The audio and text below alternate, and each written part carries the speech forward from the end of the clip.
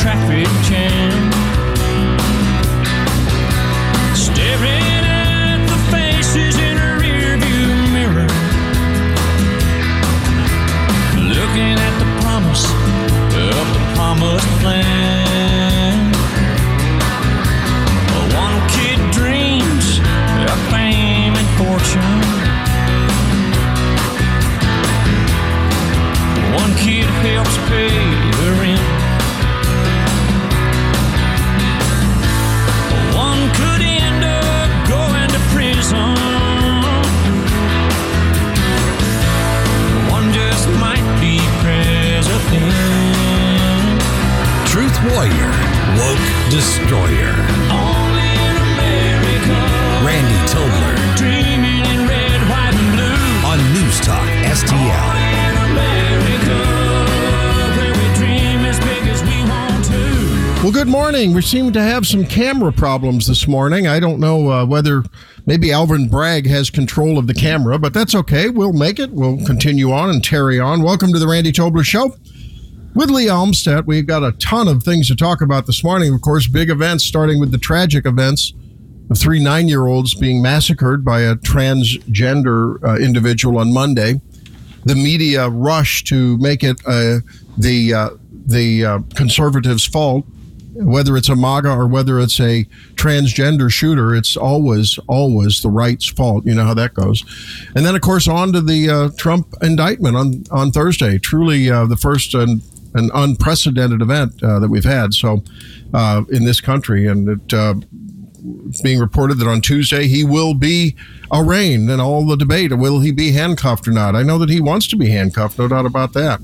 So we'll be talking about that with several of our guests. We have a big show. Ingrid joined us because I talked with her earlier in the week on a story she wrote in the USA Today. She's an opinion piece writer there on Biden and the Social Security and how he just won't address it. We talked about a number of other cultural issues, and so we'll talk with him about that. And, of course, Nashville was on our minds then. We'll play that in the next segment. May Mailman on the Trump indictment. We'll talk to her at the 7 o'clock hour. Virginia Kruta joins us at 7:45. And then at 8:06, Greg Willard, who's a St. Louis U law professor on the Trump indictment. He of course, is quite a scholar on these matters in terms of the constitutional aspects of it. And of course, in this now inflamed environment with the presidential campaign going on, the merits of the case and what it means on the larger sphere for our jurisprudence system. And will the left become weaponized? Will both sides become weaponized, from local DAs to of course, the national front? Larry Klayman then joins us at 8:25, and he will be talking with us also about that issue. And you're welcome to call all morning. We'd like to have you join in on the show because I'm curious what your thoughts are about the Trump indictment, what it means from a political perspective, but also what it means from the perspective of this country and equal application of the law. I have some thoughts about it myself, but I want to hear what you have to say too. 314-912-1019, the number, 314-912-1019. This week, after the GOP in the Missouri House had passed really a broad sweeping anti-DEI initiative, diversity, equity, inclusion. Really, the Missouri House had passed through amendments on all the appropriations bills, and really attacking to the entire budget requirements that state agencies, anything funded by the state, from state colleges to state agencies, to the vendors that deal with them, that aggressively implement DEI initiatives, would not be funded. However, the Senate president, that is Caleb Rowden from the Columbia area, says that initiative will be dead on arrival and that it would result in millions and millions of dollars being taken away from our state agencies, and that just is not going to work. So that's unfortunate to see. I was disappointed to hear Caleb Rowden say that. Where this whole anti-DEI push will end up, I don't know. But I sure hope that it will see the light of the day in some sense or another, because we really need to have that.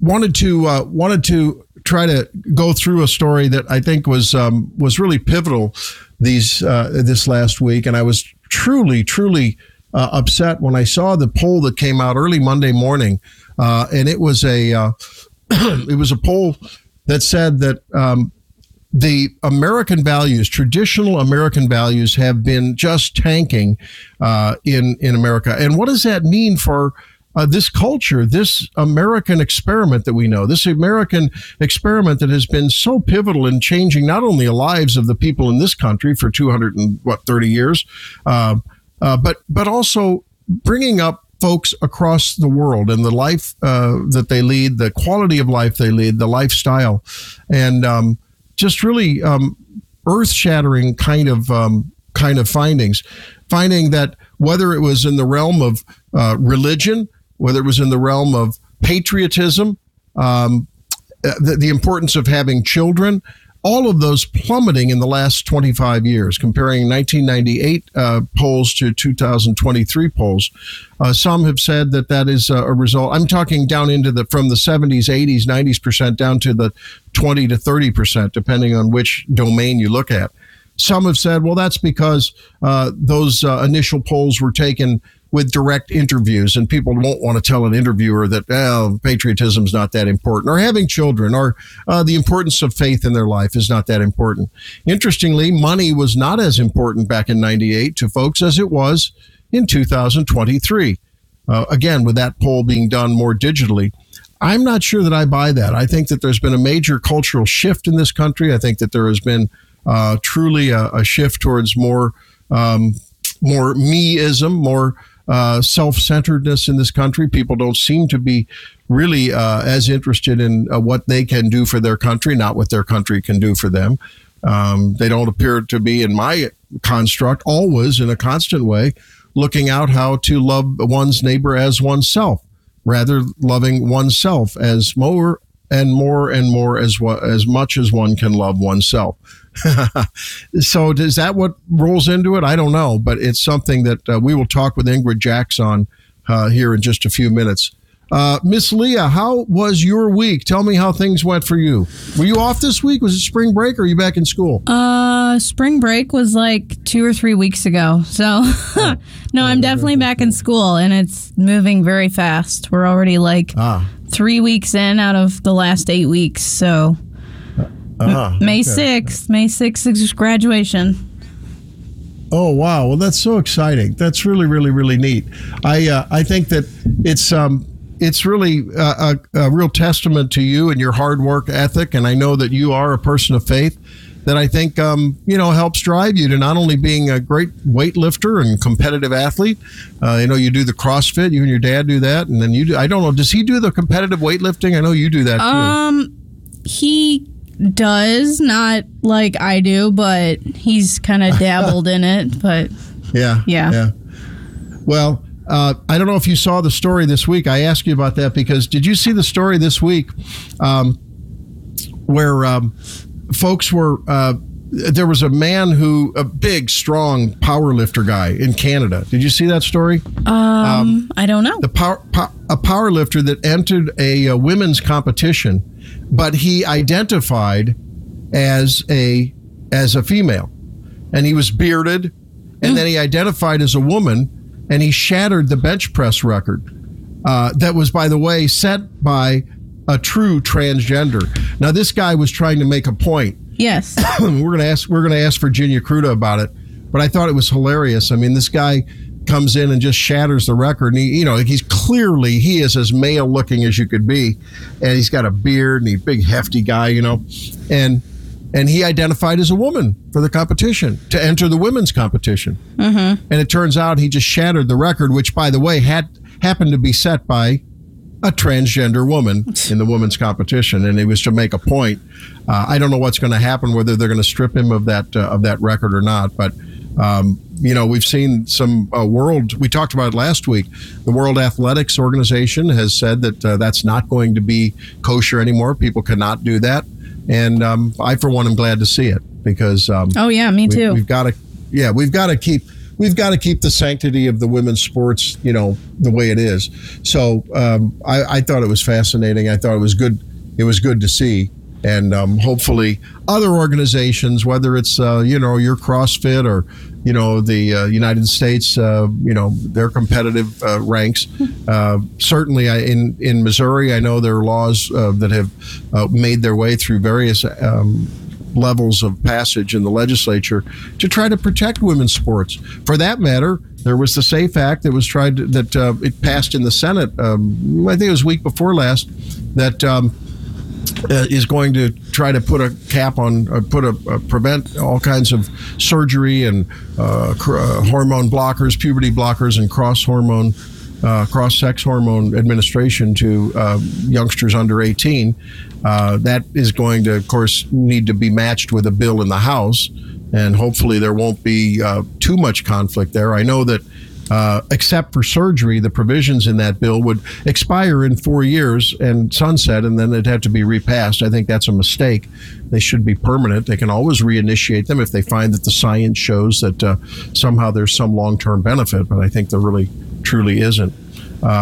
Leah, what were your thoughts about the Nashville shooting? Well, the shooting itself obviously is horrendous, but I think... But about the news coverage of it. Yeah, that's what I was getting at. Is I think it's awful the way the media covered it and just social media.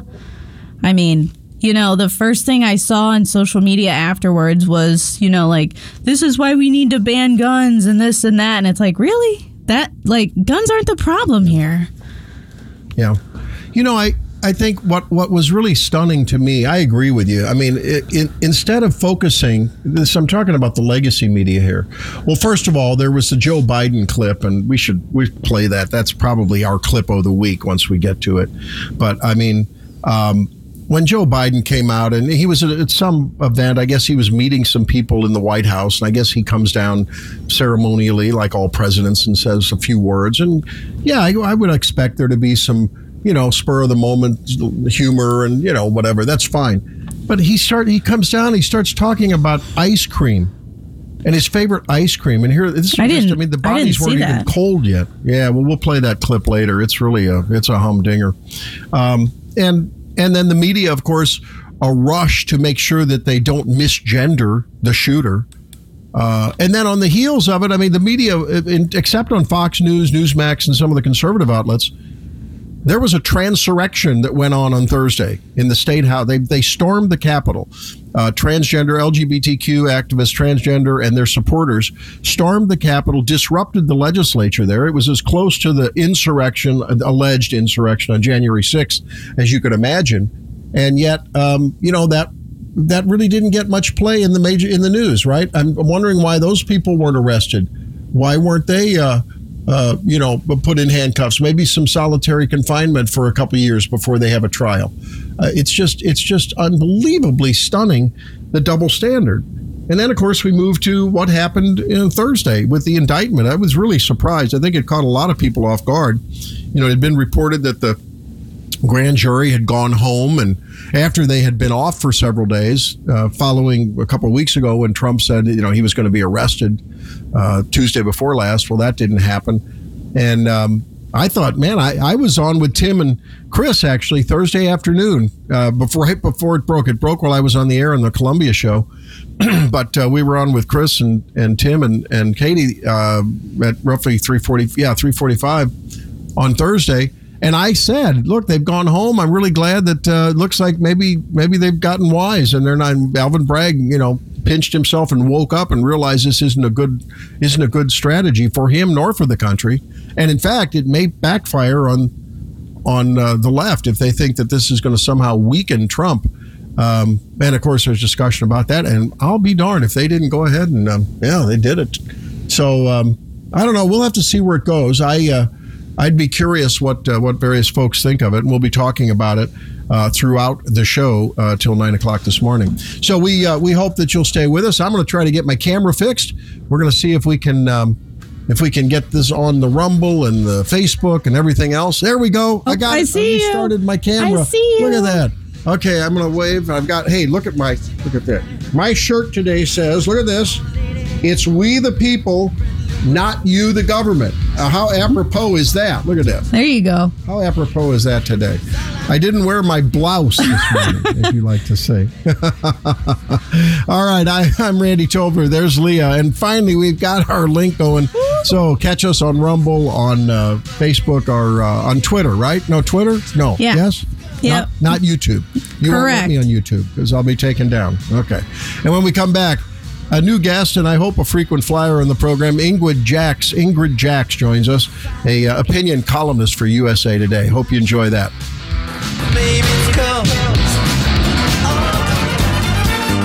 It's great to make acquaintance with a new friend, and I hope she'll become a more frequent friend because I sure enjoyed reading her piece the other day in USA Today. She's an opinion columnist there, and her name's Ingrid. Is it Jaquist? Did I get that right, Ingrid?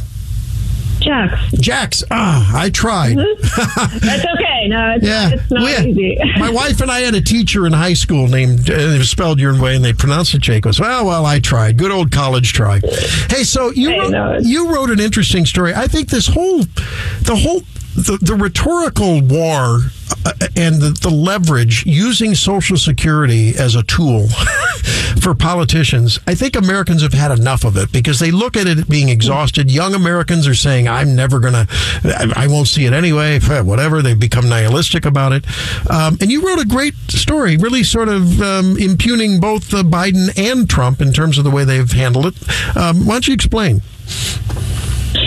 Well, thanks, Randy. I appreciate you having me on. I thought it was important to point out how, this very important program to Americans has become so political. And I also think that just ignoring the problems that Social Security and Medicare, two of our most important retirement programs in this country, they're on a path to becoming insolvent. And really hardly any of our political leaders are showing the leadership that's necessary to address the problem. And if they don't, our national debt is going to get to the point that we will reach a fiscal crisis, and there will be harsh consequences for that. And President Biden's not talking about that. Former President Trump's not, when he's pointing fingers at Nikki Haley or Ron DeSantis for things they've said about changes that need to be made. I mean, this is not helpful rhetoric. No. And it's frustrating to see that. So I just thought it was worth pointing out. Well, and yours is I think a clarion cry that more and more Americans, thoughtful Americans, are seeking in their politicians, which is an honest discussion, right? Some authenticity, rather than, in this case, just burying their heads under the sand for political gain, because that's that, famous third rail, one of the third rails, Social Security and Medicare we don't want to touch. But look, I mean, I think that I would ask you, what about Paul Ryan? He tried to climb that hill and he was shot down. What about George Bush? He tried to do that back in, 2006, I think? Just tried to do a little reform, and with a little privatization that would phase in for people that were, 55 and younger. It's not a politically popular thing to do. So whose fault is it? Is it the leadership's fault or is it the electorate's fault? That's a fair point. And, it probably is a little of both, right? I mean, we've seen in France, President Macron there is trying to make a very modest adjustment to the retirement age from 62 to 64. France already has one of the lowest retirement ages. And, there's people protesting in the streets. But he hasn't backed down. He's really doing what he has to do. And I think what we need here is just a really honest discussion, I think it needs to come from both Democrats and Republicans. I mean, I think everyone knows this is a problem. It's going to become much more of one in the next few years if nothing is done. And I think if the American people understood more the consequences, that would go a long way. I mean, I know I've heard a lot of feedback in the last couple of days after my column ran, just from people who just honestly think, they've contributed to Social Security and Medicare through their working years, and they feel like they should get what they're owed. No questions asked. And it's like, well, okay, but the government has not been a good steward of your money. It's definitely not been one of mine. And this is our reality, and we're going to have to face it. And so I just think if we had heard more openly and honestly from our politicians, that would help. Having President Biden out there saying that Republicans are the biggest threat just because they're trying to, some of them are trying to bring up the realities and some of the adjustments that might be necessary so we don't face much harsher penalties down the road. That kind of rhetoric is not helpful. Yeah, no, you're right. And the rhetoric only gets sharper as the days go on. The political divide in this country goes on. And you touched another light Tea Party subject, a tea time subject, right? Boy, you tackle the tough ones, Ingrid Jacks. And folks, we're talking to Ingrid Jacks, and you can read everything about her if you just look for her on usatoday.com, and writes a lot of great columns there. And I'm so glad that you're on with me. So you wrote an article talking about the political divide, and in the wake of just an unbelievably horrific shooting on Monday, how people are, instead of gathering together, which we did in 9/11, and I mean, there are times whenever things like this happen, people hugged one another. They went to church. They prayed together. Man, now we've got a day of vengeance coming up from the trans community on Friday, right? And we've got some hateful things going on at the time when polls in the Wall Street Journal, NORC poll, and you have written in the Wall Street Journal, are saying that our traditional values in this country that used to be the glue are absolutely plummeting in priority for Americans. Can you put that together for us? Well, I mean, it's just very troubling to see it all play out. And, we're seeing it time and again whenever it seems like in recent years, especially when there is a national tragedy, and it's often the case. Recently, it's been shootings. Rather than just coming together and mourning as a country, we're just so quick to divide into our camps and throw blame at each other. Even if our political beliefs have nothing to do with what one very disturbed individual does.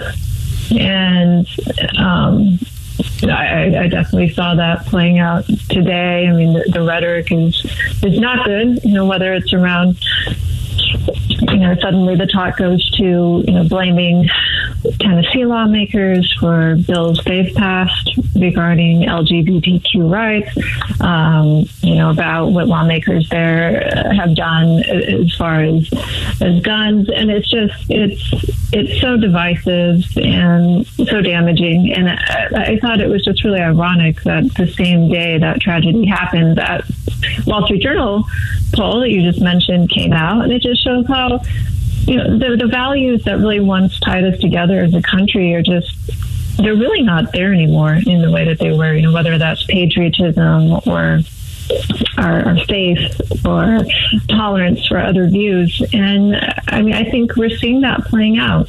Yeah, and not to mention we're not replacing ourselves anymore, and the recognition that having children is sort of one of those American things that you did.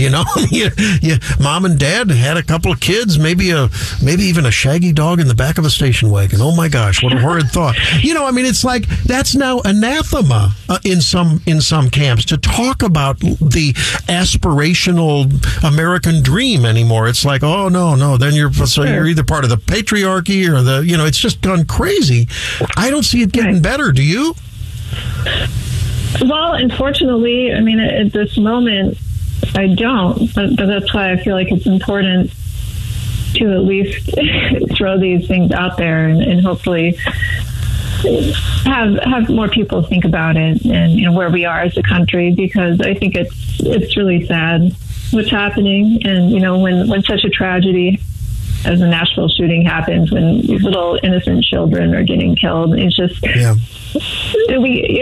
feel like the loss of their lives gets tainted by these other these other fights, and that's really really sad. You know, I heard Jason Whitlock the other day say that we are in a spiritual crisis in this world, in this country, and he's unabashedly Christian, but I think no matter what Abrahamic faith that you're from, and those are the faiths that really, I think, have dominated our faith culture in this country.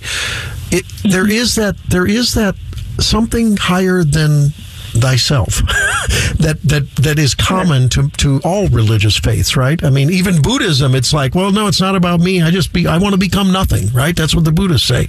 Everyone else, they answer to Allah, to God, to who, and we've lost that. It's all about, as the song goes, it's all about me. It's all about me. And I think, does that sort of summarize maybe one of the root causes, in your opinion? I don't want to put words in your mouth, but I'm just curious your thoughts on that. I mean, these are very complicated issues, and I think there's a lot of people trying to figure out what's going on. But yeah, I mean, when these community values start disappearing, and I think that's what the Wall Street Journal poll really highlighted, I think it does become much more about the individual and what separates us, and that becomes the focus instead of what brings us together, what used to unify us. And there's always been political differences in this country, heated ones, and that's a good thing. But I think we used to be able to come together as citizens, as fellow countrymen, and it's just our initial reaction now, especially when tragedies happen, is just to see each other as the enemy. And I think that just furthers the problem. But all that said, in the Constitution that I've read, and usually carry in my portfolio, I don't have it in my briefcase today, but good for you. But you do have a right of First Amendment right of free speech, us Americans do. Oh, sure. And that can include things that offend others, but I can't find that Bill of Rights. Maybe it's that extra amendment that only comes when you take the parchment, rub lemon, and put lemon oil and light it. You know, that's that magic ink that comes out that says that you have the right not to be offended. You know, and I'm sorry, even though it may be boorish and crude and mean to look at someone who's a transgender and say, I think you're off your rocker, you're crazy, what are you doing? People on the right now who are concerned about children being experimented on with life-altering, therapies, are now being gaslighted by the trans community because somehow they are responsible because they criticize either transgenderism in general or the early transition of children, and somehow they're responsible if in fact this shooter was motivated by this for what happened. Or people who are pro-life, they're responsible for, what is it, Just Ruth or whatever that organization is that firebombs pro-life clinics. Since when did my criticism of your belief become your right to act out violently against me? I don't get that, Ingrid. Well, sure, violence should never be the answer, and it's never a good excuse. But I think both sides of the political spectrum can take things too far. But in this case, I think there's still a lot of questions that need to be answered about who the shooter was and motivations. But that's part of the problem. We're just very quick to jump to conclusions and sort of put our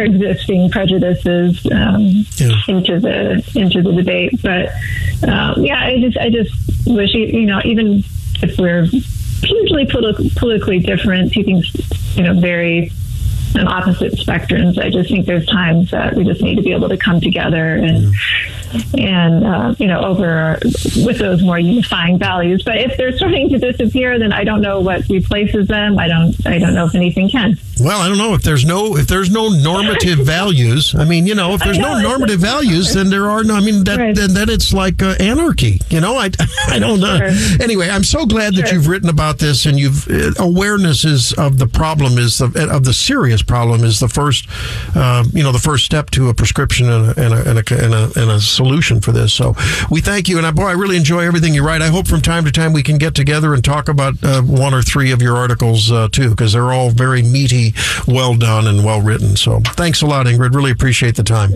Thank you so much, and I would love that. Okay, we'll do it again. Thanks a lot. There she is, Ingrid Jacks.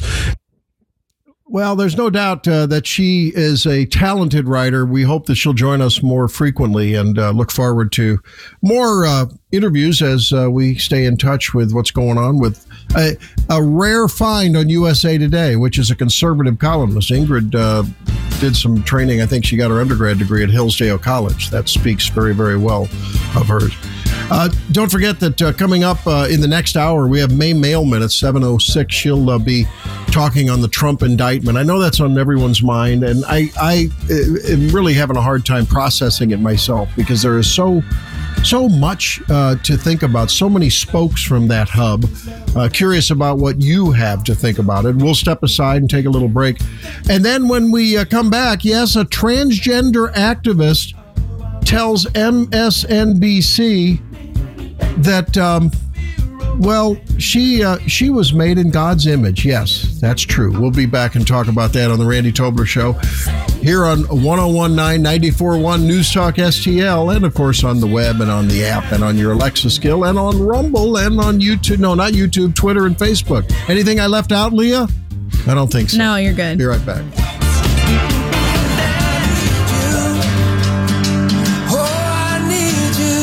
So guess who's with us now? One of our favorite people, and she is May Mailman. How you doing, May? May, thanks for being with us. Well, thanks for having me. What an exciting time to be alive. It is a prodigious day. I don't know how prestigious, but it's a prodigious, and I think it's interesting.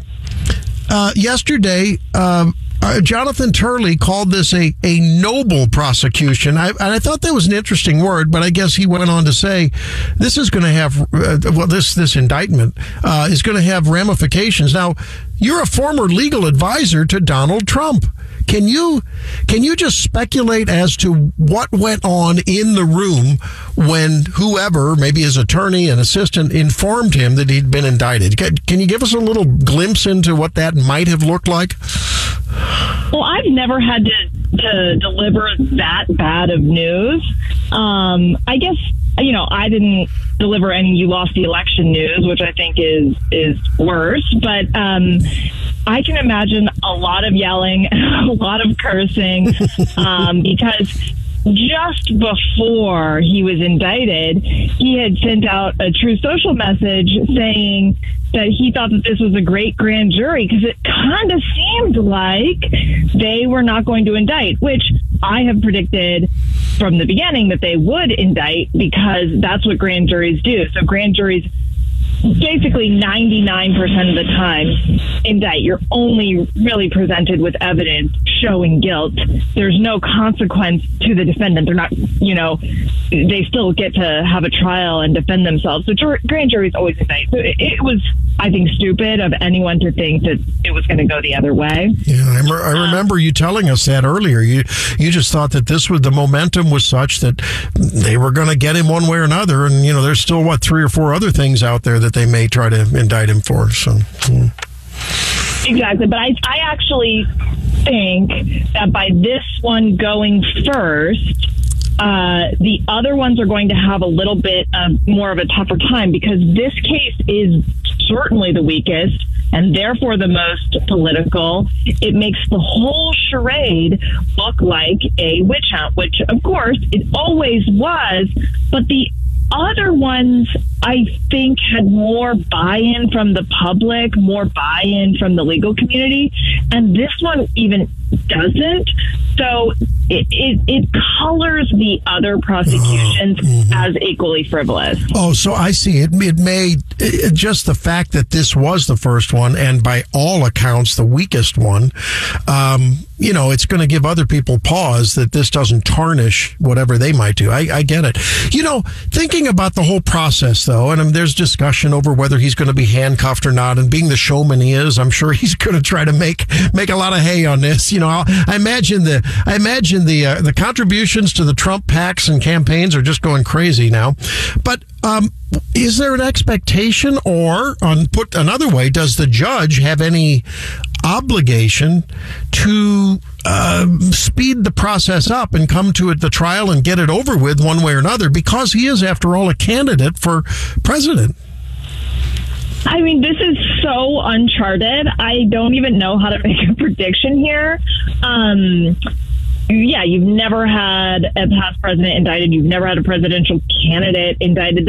It's completely bizarre how this is going to work, because Trump can't himself appear in court like it's a normal person.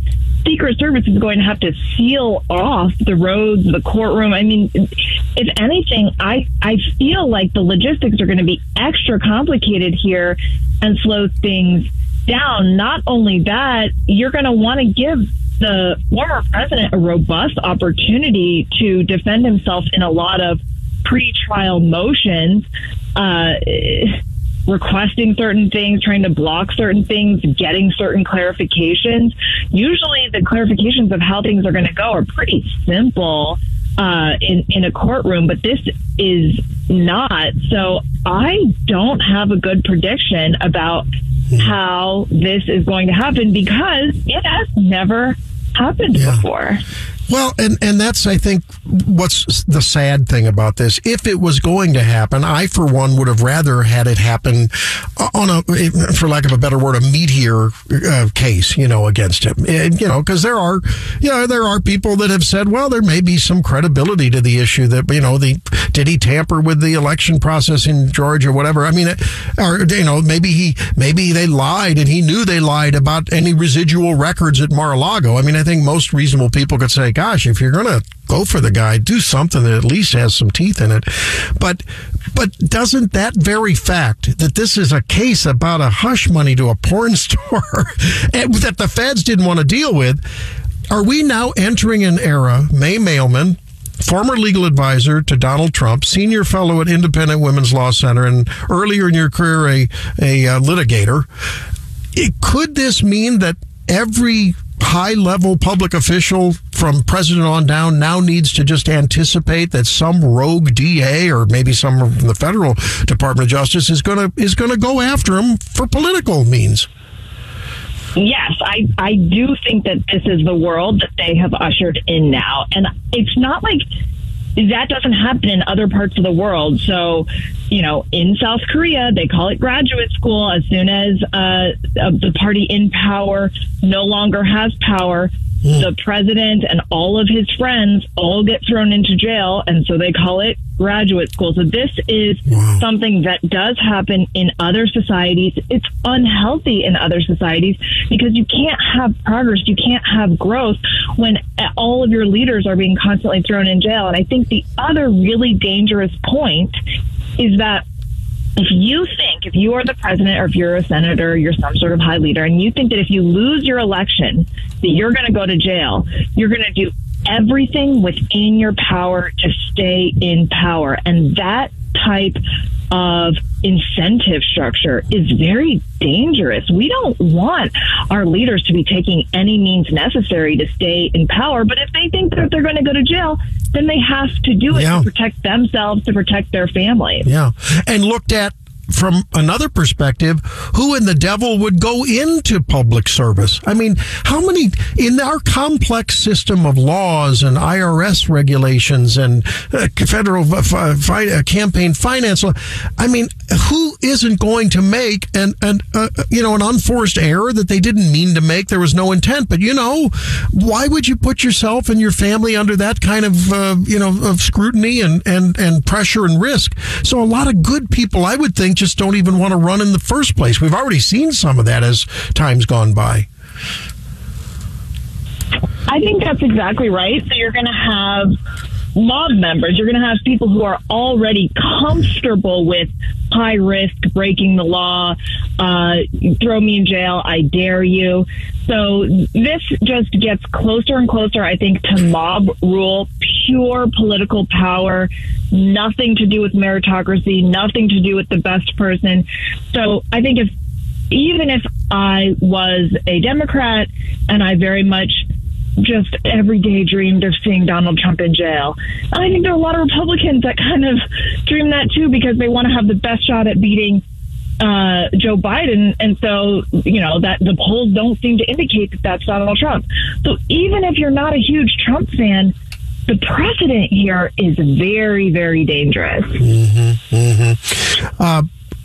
What do you suppose could amount to 30 counts? I mean, is this just stacking the same alleged crime over every little line item that really it's a distinction without a difference, but it allows the DA to look big and puff up his chest and say, look at what I did? 30 some odd counts reportedly. Or do you think there might be some interesting new information there other than the Stormy Daniels thing? I know I'm asking you to speculate, but is that a common practice to just have that number of counts, 30 some odd? So I think that because this involves money, the various individual checks all stack up to be another count, even though they're all in furtherance of the same act. So I am aware of that maybe being responsible for 11 of the 30 counts. I don't expect to be surprised. So I don't expect that some of those 30 are going to be theories that we haven't heard. So I would expect maybe it's that payment in furtherance of violating federal law, that payment in violation of state law. So they're going to just pile on things, but this is actually what prosecutors do, and this is why so many defendants end up pleading guilty just in routine matters. Like if you get pulled over for drunk driving, they are going to put on drunk driving, buzzed driving, driving over the line, driving, they put 10 things on there. That way you can plead guilty to one or two, and it looks like you've been given a break. So this is just common prosecutorial practice. Okay. May, I was awakened at about 3 a.m. this morning because I have a busy mind, and I was thinking about this, and I thought, who the real second and third and how many hundreds and maybe thousands of victims of this indictment are? The victims and families of the violent crime, the rapes, the murders, the, shot but not murdered but injured in New York City that Alvin Bragg has not bothered to prosecute or has downgraded from felony to misdemeanor. How must those people feel when they look at the aggressiveness that he's gone after this case, and those people will never see justice, the victims of those criminals that he's let just go pretty much scot-free? It's pretty incredible. You're right. The victims do deserve the purpose of having a criminal justice system. There are three purposes. You learn them in law school. One is deterrence. One is, and so everybody knows what that means. Yeah, sure. You don't want people to keep doing this.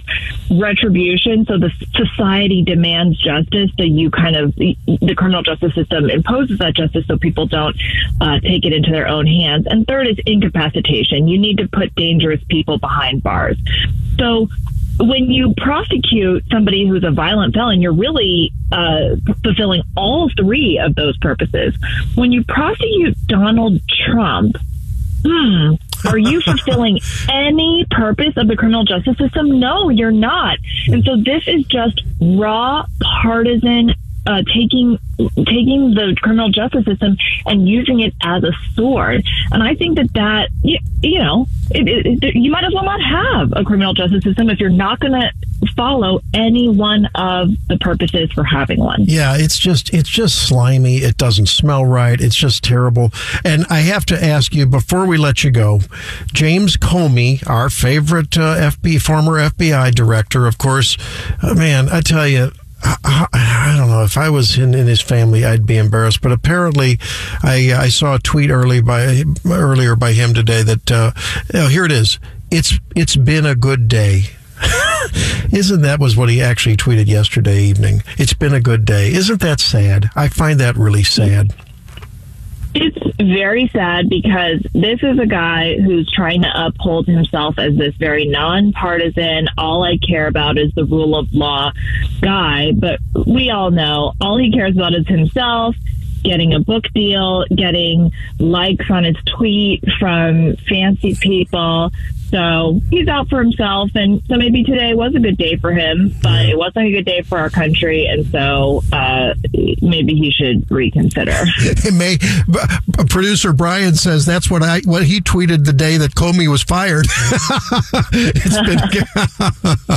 Well, it's going to be an interesting roller coaster, and like you say, it's uncharted waters, and so I hope we can check with you from time to time as things go on to get your analysis and sort of unpack what those of us who aren't legal eagles, can't understand. So hopefully you can do that in the future with us. So we'd appreciate it. Oh, I cannot wait to see this indictment unsealed. Yeah. Hey, thanks for spending some time with us. Have a great weekend. All right. Thank you, too. All right. So May Mailman was certainly in the inner circle with Donald Trump, being a legal advisor, and I think her take on that as we move through this process will be interesting. We're going to be talking with Greg Willard, who's, of course, a professor of law at St. Louis U and was an assistant to former President Gerald Ford. And I can't wait to hear Greg's take on this at 8:06. And then Larry Klayman, who founded Judicial Watch and now is the chairman of Freedom Watch, author of a new book, talking about Wake Up America, the need for a counter-revolution. These times are perilous for this republic, and talking with Larry at 8:25. It'll be a fascinating 8 o'clock hour as well. When we come back, you will not believe what artificial intelligence did to insult Christianity. OMG. Leah sent me this story, and I am still reeling over it. AI has been coming under a lot of criticism lately, and now I'm going to join in that chorus. You'll find out why right after the break. On 1019 94.1 News Talk STL, the number is 314-912-1019 if you'd like to join in. Stay tuned. Turns out they're the ones you were looking for all this time. 'Cause I'm just a nobody trying to tell everybody. Welcome back to the program. And those lyrics are telling. You know, the Christian ethos reminds us to be humble. After all, we think about the Beatitudes, and it is humbling, and it is proper to really realize our limited ability to fix things in terms of the eternal things, the spiritual things, the big things in our life. We really can't do it ourselves. I mean, if you have lived long enough, you ultimately have been in a place where you realize no matter how hard you struggle, no matter how hard you tread water, you're going down for the third time. You know that feeling. And that's when that's where they say there's no atheists in the foxhole, right? And I think when you finally get that and you realize that you live day by day with something higher than yourself guiding your life, relating to you, and on which you put ultimate importance, and that being God. Well, people have been worried. Even the AI people have reached out to the government. The AI gurus, artificial intelligence gurus, have reached out to officials, I think, in what may be a mistaken plea to say, well, we just need more regulations and more bureaucrats to make sure this AI thing doesn't get out of hand. But I'm wondering if AI won't be yet another nail in the coffin of our Judeo-Christian underpinnings and foundations. After all, I think the people that are programming AI certainly, in general, don't share the values of traditional Americans, of most of you listening to this program. Not that I would suggest we need a theocracy, but it was an assumption by the founding fathers that with a freedom of the degree that the Constitution gives us, that it took a cultural dependence on the Judeo-Christian God to keep it all together, because those are the guide. The thankful response to salvation that we are given is what keeps us in our conscience and gives us the guide rails, the guardrails, the boundaries on our freedom, right? And when we become our own gods and we program computers to think for us and speak for us and write term papers for us and write speeches for us, and yes, even make jokes for us, could be a world of hurt coming our way. So I'm looking at this story. This fellow approached a chat GPT. What is that? GPT, is that right? I keep wanting to say GPS. Yeah, GPT. Luke Rudkowski approached chat GPT, and asked the question, can you make a joke that involves Jesus? And Leah, what did GPT respond? He said, why did Jesus refuse to play ice hockey? Because he kept getting nailed to the boards. Now, while that's really in a strictly religious sense, that's really heresy, blasphemy. It's but it's a joke about Jesus, okay? And if you want to just say, well, there is a funniness to it because it's a pun, okay. What's frightening, what's chilling, what is absolutely, it makes the hair on the back of my neck stand up.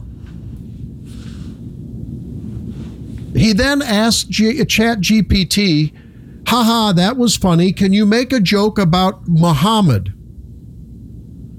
And I mean, I assume this is vetted. I assume this is real. I assume this isn't someone trying to spoof Christians. What was the answer that GPT gave this guy when having created a joke about Jesus and nailing him to the boards? What was the answer when the guy on Twitter, Luke Rudkowski, requested a Muhammad joke? Go.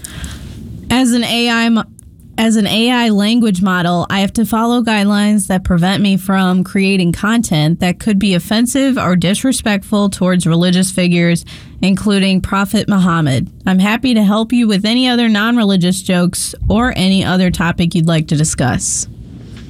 So it's a total rejection of Jesus Christ. A total rejection.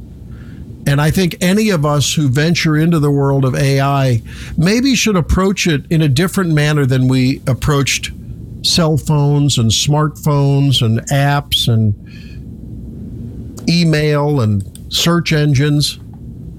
And perhaps we should, in some way, however we can, communicate with the people that create these things and say, I'm not going to participate, and I'm going to spread the word far and wide that this is a tool to further erode my faith, the religion that is still claimed by many, many Americans, sadly not most, I'm afraid, as their faith. And I'm going to boycott you. I mean, I frankly, I saw this and I thought this is just unacceptable. And it really tells you how sinister AI can be.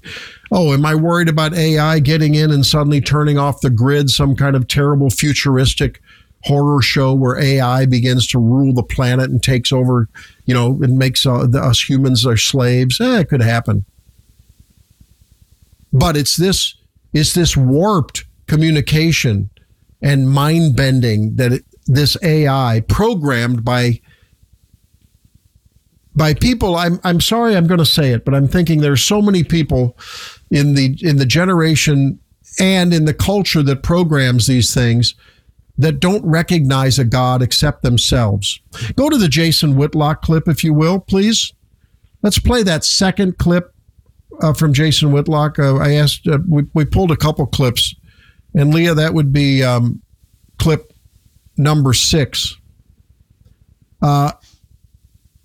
There's 2 of them that he did, but let's play number 6 first. And you got that expletive deleted out there, didn't you? Okay. Yes, I did. Jason Whitlock was talking with Tucker the other day about the Trump indictment, about the Nashville shooting, and basically about the erosion of culture. And he had just gotten done making an admission that he had never voted, but the Trump indictment has turned him into a MAGA, and he's going to vote. And we can talk about what the Trump indictment may have meant politically. But here's what he went on to say. I think it was very telling. Listen. To society, these people communist Marxist society. These people that think the government is going to take care of them don't understand history, that they've never studied history. They don't understand how tyrannical a government is. If they have their way, if they have their way, we're all catching hell except for the elites. And yes, I have a very good bank account and perhaps I'm an elite, but my heart is working class. My parents were factory workers. I came from nothing in this country. I'm black. They're telling everybody, black kid, oh, you can't come from nothing and make it in this country. That's bull. This country is the greatest country in the history of the planet. It's the safest, most prosperous place for black people and all people. That's why people are beating down the doors to get here. And they've demonized the whole thing, and they've turned Trump into this devilish Luciferian character when they are the devils. They're the ones that don't believe in God. So it begs the question, we'll go on and play clip 5 because it begs the question, have we become a godless America? Look, earlier in the week, we talked about it in the first hour. The Wall Street Journal NORC poll out early on Monday said that asked what was among the highest priorities in their life. Americans now have subordinated, whereas in the late 90s, it was up in 70s, 80%. Religion was considered a priority value for most Americans, vast majority. And now it's down somewhere below 30%. I think it was in the mid 20s. And what does that tell us about we've become our own gods? That's what happened to the Romans. Remember, Hail Caesar? The Roman emperors they felt themselves gods. It's what happens when all great civilizations tumble. It's because people fail to realize the importance of a God that is higher than them. And we believe many people now believe the government has become its God. Government has become many people's, a lot of single moms, starting with the welfare system in the mid 60s. That began the breakdown of the family as families started to break apart. The out of wedlock birth rate now is skyrocketing in all demographics because we're our own gods. There is no sanctity of marriage. In this latest poll, people don't value having children anymore. Why did God make us the way we are? To fit together the way we do, literally, and for things to come together the way they do, literally, in a God-designed way. In terms of the sperm and the egg and having a baby. And you have to wonder, is it all coming down before us? Well, Jason Whitlock had more to say about it. Let's listen. Yeah, they don't like our Judeo-Christian founding. That's why they don't like the founding fathers. That's why they want to overthrow the Constitution that is laced with biblical values and biblical principles. They want a Marxist, godless, communist country. Plain and simple, clear as day, with the alphabet mafia, this LGBTQ alphabet mafia in control. The godless people that you're talking about that are totally antithetical to Christianity and biblical values wants control and is seizing control, and they feel like taking down Donald Trump and beating everyone else into submission and just making them give up. It's just better. Give up on Donald Trump. Give up on Tucker. I don't say this with pride. I really don't. I'm just being factual. I've never voted, and so I'm not saying that with pride. I'm hardcore MAGA tonight. I will be voting. I am hardcore MAGA.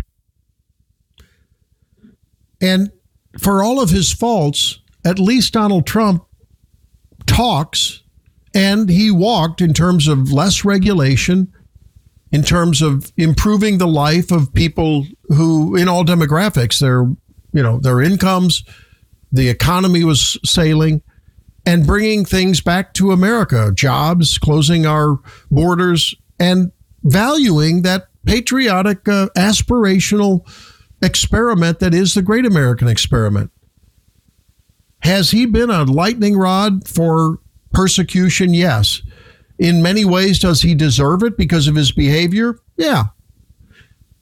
But when you're But when you're a district attorney who runs on finding a crime to get Donald Trump indicted on, when you're a district attorney that has seen the levels of downgrading of felonies to misdemeanors, and in many cases, when it comes to crimes against people, property, and yes, rapes and murders, you see either failure to prosecute or downgrading. We have come to the point where, yes, Alvin Bragg thinks he's a god. And Donald Trump has actually become a persecuted victim while other perpetrators have gone unpunished or underpunished. That's a sad day in America when that happens. We're going to talk with Greg Willard about it next hour, both about the merits of whatever the speculated charges are, but are we now at a turning point? Are we at a point where the government has become so tyrannical, whether it's a local district attorney or whether it's a federal attorney general who tells federal marshals not to arrest people who are in clear violation of the law by protesting in front of the residences of Supreme Court justices? That story came out this week. Emails were uncovered that despite Merrick Garland's testimony to a Senate subcommittee early in March that it's the purview of the marshals to arrest those individuals, it comes out now that there were clear instructions. It was a last resort. They were only to do it if there was physical harm, imminent harm, or the safety of the judges and their families was in jeopardy. That's not what the statute says. The statute says there should not be protest, period. We live in a dual justice system, ladies and gentlemen. And if you listen to this program, if you're watching us on Rumble, on Facebook, or on Twitter, watch what you say. I'm worried about the people on this station, about the people in conservative media. Are we going to be targets of the IRS, of a DOJ? Are they going to find some reason to prosecute and persecute us, knowing that we don't even have the resources of a Donald Trump? I think we're there. I'm not going to stand down, though, and I hope you don't either. When we come back, Virginia Kruta joins us from the Daily Wire. And, of course, here on News Talk STL, you hear and read about her an awful lot. And I'm thankful for every week we spend with her. So we'll talk with her in just a little bit on 101.9 94.1 News Talk STL. I'm Randy Tolman. Nobody but Jesus. When Moses had stage fright, and David brought a rock to a sword fight. You picked 12 outsiders, nobody would have chosen it. St. Louis's new choice for conservative talk. Appreciate you talking about stuff like this. Live and local. The state of politics and media is really dumb right now. It's big dumb. It really is. It's dumbly. This is News Talk STL. Hey, if you haven't had your teeth looked at, just for a regular cleaning, a checkup, an inspection, and I mean a careful inspection, not only of the teeth, but those very important gums around the teeth where a lot of havoc can be wreaked if they're not in good health. Oh boy, let me tell you, I know about the medical consequences of that because I've started discussions long ago, first with Dr. Omas, now with Dr. Cusimano, Dr. Dwyer. All of the good people at Advanced Dentistry of St. Charles want you to know that the gum health is so important. It impacts the health of the rest of your body. Your teeth, of course, are so important in your health. So is the oral cavity, the base of your mouth, the tongue, and around. They do a careful inspection when you go and get checked out. If you haven't, you should. At Advanced Dentistry of St. Charles, the dental hygienist and the technicians there will look at you. Then the good dentists come in and look at you. And it's not an assembly line kind of a thing that you get at the corporate dentist shops. It's just not. It's an independent facility, Advanced Dentistry of St. Charles, where you get personalized care, personalized treatment plans, excellent diagnostics, and good old-fashioned general dentistry with, yes, the embellishments as needed. And that's what's so important to me. It's no-nonsense dentistry and great environment, great service, and boy, education about the what, why, when, where, and how of they're going to take good care of you. Learn about all the good things they do at Advanced Dentistry of St. Charles for your children, for you, for your family. I hope you'll spread the word. I'm trying to. 636-978-0226, the number, 636-978-0226, advanceddentistrynow.com. Hey, Tony Colombo here with Tim Jones for the Wallner Home Selling Team at Berkshire Hathaway. My wife and I wake up every day thankful to the Wallners for the great new home they helped us find and for the tremendous success we experienced while selling our old home. The Wallners have years of experience and a work ethic that is second to none, and for us, the results speak for themselves. But Tim, it's not just the Colombo family. So many St. Louis families have been helped by Rodney and Jen Wallner. They sure have, Tony. So if you have been thinking about selling your home, don't wait. The market is changing, but it's still a great time to sell. Put that experience and work ethic to work for you and see firsthand why the Wallners sell 15 times more homes per year than your typical realtor before this window of opportunity passes you by. If you've been thinking about selling your home, don't wonder to yourself about how much you can get for it or how fast it could sell. Just call the Wallner team now and get those answers so you don't have to worry or wonder another day. Just call 314-810-SOLD. That's 314-810-SOLD. For the Wallner Home Selling Team. After I got out of the Marine Corps, coming back home, it was just a mental breakdown for me. I was on the verge of giving up. That chapter, that season in my life was over. Now what? Who was I? That's what I kept asking myself. The pressure to have it all together, to heal, to quiet down the monsters inside, it was too much. I lost it. I had heard about the Wounded Warrior Project. I had seen the logo and that visual of a warrior carrying another warrior. The programs that the Wounded Warrior Project offers, it's not just the veteran themselves, it's their whole family. It brings it all together. We have scars that we carry, and just because the scars are there doesn't mean that we're any less than what we were. Right now, I'm the best version that I ever have been of myself. I can embrace the brokenness. You wouldn't go into battle alone. You don't have to fight this alone. Visit woundedwarriorproject.org/notalone. This hour, The Randy Tobler Show is brought to you by the ClearPath Wealth Management Group at Stifel. Request a free portfolio review at clearpathinvesting.com.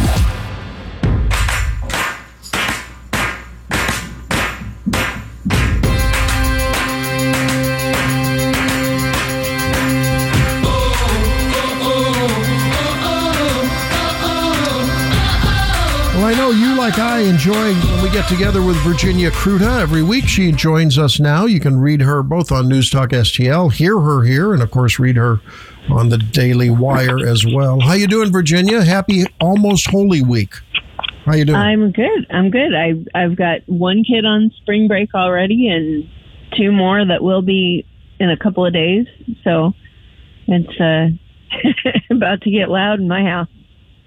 You guys going anywhere for spring break? Or are you hanging out? No, we're gonna stay here. Last couple of years we've been in Florida, but it just didn't work out this year. So we will be here and doing the normal things, trying to get some stuff organized around the house, and I'm sure the kids will not be thrilled about that. Yeah, sounds like a field day at the Kruta house. Not a fun way to spend your spring break, but it needs to happen though. So that's called discipline, structure, and responsibility, which we conservatives believe is important to the raising of young children. But on the left, they believe young children should be able to call their own shots, especially when it comes to their gendering and their whether they're in the right body or not. It's a sad day in America when that's the norm, isn't it?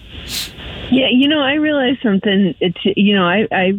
I have tattoos, and I don't have an issue with them. Obviously, in the state of Illinois, if you have a teenager who wants a tattoo, they must be 18 years old, no matter what. So we're talking. Mm-hmm. We're now talking. You can physically alter your body permanently with hormones and or surgery, but you can't get a tattoo, which technically you can remove down the road. I mean, it's not perfect, but no, it isn't. More reversible than some of these gender surgeries that they're pushing. Now, and in the state of Missouri, you can get a tattoo at 16 if you have parental permission. You must be 18 to do it on your own, but in Illinois, you can't even get parental permission to do it at 16. Now, if you're 15 or 14 or 12, you can go get an abortion and they won't even tell your parents. This is in Illinois. All of this is backwards. I was thinking about that the other day. Wait, what? I'll say this, and you know me, I'm a constitutionalist and a Second Amendment advocate, so and that hasn't changed. But I will say that the shooting that took place in Nashville last week did hit me in sort of a different way than some of the other ones have in the past, and that is in part because I have a 9-year-old girl who attends a small Christian school. Ooh. And this is the first time that it has really been kind of a mirror for me to say, okay, and what I don't understand is the people who see that and feel the way I do, that, hey, you know, this is, our kids could be targets, but for the grace of God, you know, and the idea that we would respond to that by saying, well, let's make it easier for the next shooter. Let's make sure that they're the only one who could possibly be armed. I don't understand that mentality, because I hear that and I think, you know what? Probably good there was an extra police car out in front of the school this morning. Mm-hmm. You know, or right. You know, it's probably good that I know. I mean, my teachers' kids know that if something were to happen, God forbid, after they call the police, they call me, because I can get there in 5 minutes and I've got enough power to shoot my way in if I have to. Virginia, I want you to listen to, there's been a lot of hysterical backlash, and really more from the mainstream media, especially in the early wake of the identity of the shooter, about whether they had misgendered the shooter. And now, of course, the fact that this trans shooter, which interestingly, we still don't know the motive, even though they've had the manifesto now for 5 days.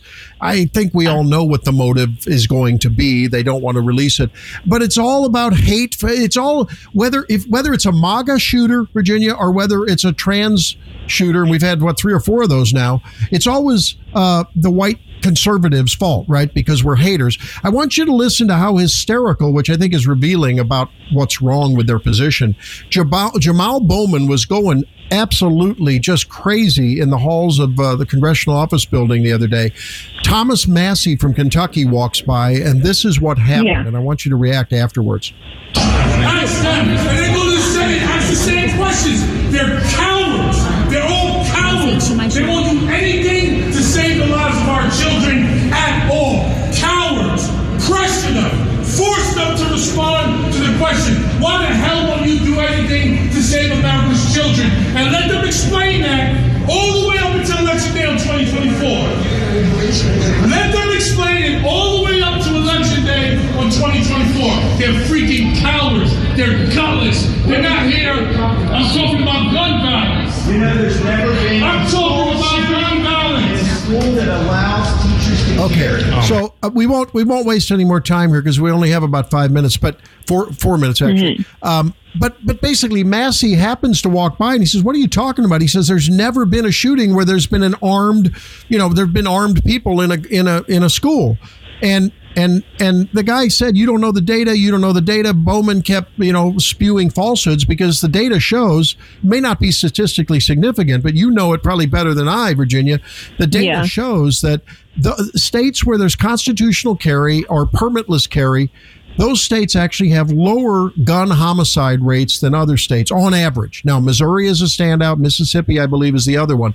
But on average, Missouri is a standout because of St. Louis. It's not because the state of Missouri is a standout. It's St. Louis and Kansas City. It's the places where you don't have, or where you have the higher restrictions that have that are driving it upward. It's always cities that drive it up. I mean, you look at Oklahoma and they're like, "Oh, look at the per capita gun violence in Oklahoma."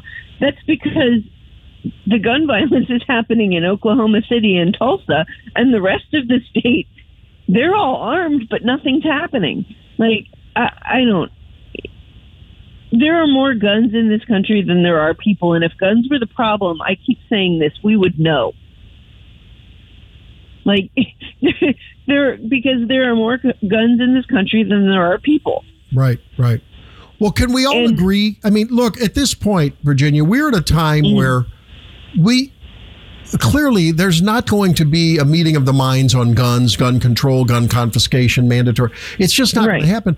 But can we agree that these people, when they get to this point, there have almost uniformly been warning signs. People knew, they've written to their Facebook.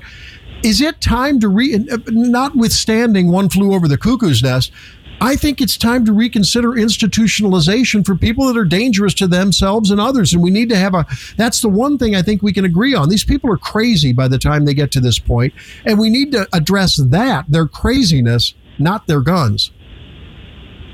Well, and the thing is, I don't know if it's just craziness, because there are people who are, and I hate to use the term crazy because I realize it's a technical term, and that's not really what I'm getting at. But these people who are disturbed, let's say that, okay, there are plenty of people who are just as disturbed who don't pick up a gun to solve the problem. The reason that they don't is because they value human life, theirs and others. So what we have is a culture that teaches people that life doesn't mean anything. Life has no value. It's okay if you get pregnant to just go ahead and terminate that pregnancy, get rid of that clump of cells. We've taught them that there is no real definition or value to life if it interferes with your feelings. Or I'll see you one and raise you one. And there's no heaven and no hell, and there's no God, and there's no accountability, and there's no structure or discipline in these people's lives. We have become our own God in certain people's minds. Well, I don't know if you saw the Tucker clip from earlier this week. I think it was Wednesday. He was talking about how the transgender movement and Christianity will always be at odds. Because Christianity teaches you that human beings are flawed and we have no power outside of God. We can't save ourselves. We can't change reality. We can't. And the entire premise of the trans movement is that we can alter reality to match what we feel. Amen. You're so right. So you can't tell people that who believe that they are above nature that you're not God without some pushback, and that's what we're getting. And so that's what he was saying. And of course, people immediately misquoted it and said he said trans people were the enemy of Christians. No, he said the trans movement was antithetical to Christianity, and it is right. It is. It's absolutely, but it's emblematic of the problem with the progressives, right? They think that humans can solve all of our problems, and it's absolutely, on a personal or on a societal level, it's not possible. You can't legislate. And values and virtues. I always put it this way: if you think that we shouldn't arm schools, consider this. If I give you a bag of M&Ms and I say, "Oh, don't worry, only 5 of them are laced with cyanide," how many are you going to eat? You almost don't even need to arm the schools. You just put a sign out front that says, teachers on this campus are permitted to carry concealed. Enter at your own risk. Absolutely. And you don't even have to arm any of them. You just tell them they're allowed to be armed. You're right. When I was leading a hospital, I was trying to find a way. I asked lawyers. I asked the Missouri hospital, is there a way we can change the signage to say there are randomly armed people here? Don't mess with us, instead of the hashtag, the hash mark across the gun. Hey, we got to run. I think we're in unanimity here, and many of the listeners, I'm sure, agree with us as well. And I thank you for your input, because it's your voice is one that needs to be heard far and wide. And I'm glad you're here with us on News Talk STL and on the Daily Wire. Virginia Crudo, thanks for joining us. Appreciate it. Have a great week. You too. All right. When we come back, Professor Greg Willard, St. Louis U law professor and a graduate of Westminster College, one of my favorite places, will join us to weigh in on the Trump indictment, what it means politically, nationally. Is it a precedent that we don't want to ever deal with? We'll talk about it.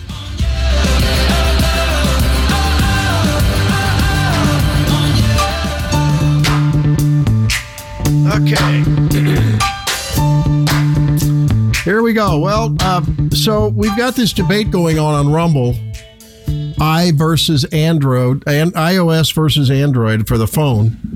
Leah started another one this week. I don't know. It seems like every week now. Last week it was, what do you call a regular men's dress shirt? She called it a blouse. My wife calls it a top. I call it a dress shirt. And we're getting Leah's Android all the way. I'm an iPhone guy, and I had a Surface Pro, and for the last 8 years, because I like the fact you could write on it, and it's sort of a tablet laptop combo. And then it's shooting craps now. It's just too old. I can't even update it to the latest, operating system. It just can't handle it anymore. So I guess I bought it in 2014. So if you get, 8, almost 9 years, as of December, it'll be 9 years. If you get that out of a laptop or a tablet, that's pretty good, right? So I was trying to figure, okay, here we are now in the digital age. Leah's got me on Rumble. We're doing all this stuff. Pretty soon I'm going to be doing video podcasting, I hope. And we're trying to gear up there. And I like all of the cross device functionality. And so my brother's my IT consultant. He's really good. Brother Jeff is just a super IT guy. He's done the website for our new practice, which we'll be unveiling very shortly, by the way. And you'll be able to get in touch with me by video and tele, whatever you want. And I just like it. I mean, Leah, so I bought an iPad, a MacBook Pro. It goes with my iPhone. And what's really cool is, like, when I'm at a new network and I want to print on someone's printer, if I go visit mom or my brother or, whoever, and I want to print something, the iOS operating system just finds stuff. It's intuitive. It works well. I like that. Now, Gene... Is that scary, though? Gene doesn't like that. Huh? Is that scary, though? How, it just finds stuff like that? Well, no. I mean, it can locate a printer. I don't have to go into my settings and push this and that. It just finds... Look, I'm worried more about content than I am about how to figure out the process. I want the hardware, the software to figure out the process for me, so I can focus on delivering the kind of content that folks expect when they listen or watch the show. Right? Okay. So I got the iPad here. I'm still using my old Surface Pro here. I'll pretty soon have the MacBook there. I got my iPhone there. And it all works. It's whatever.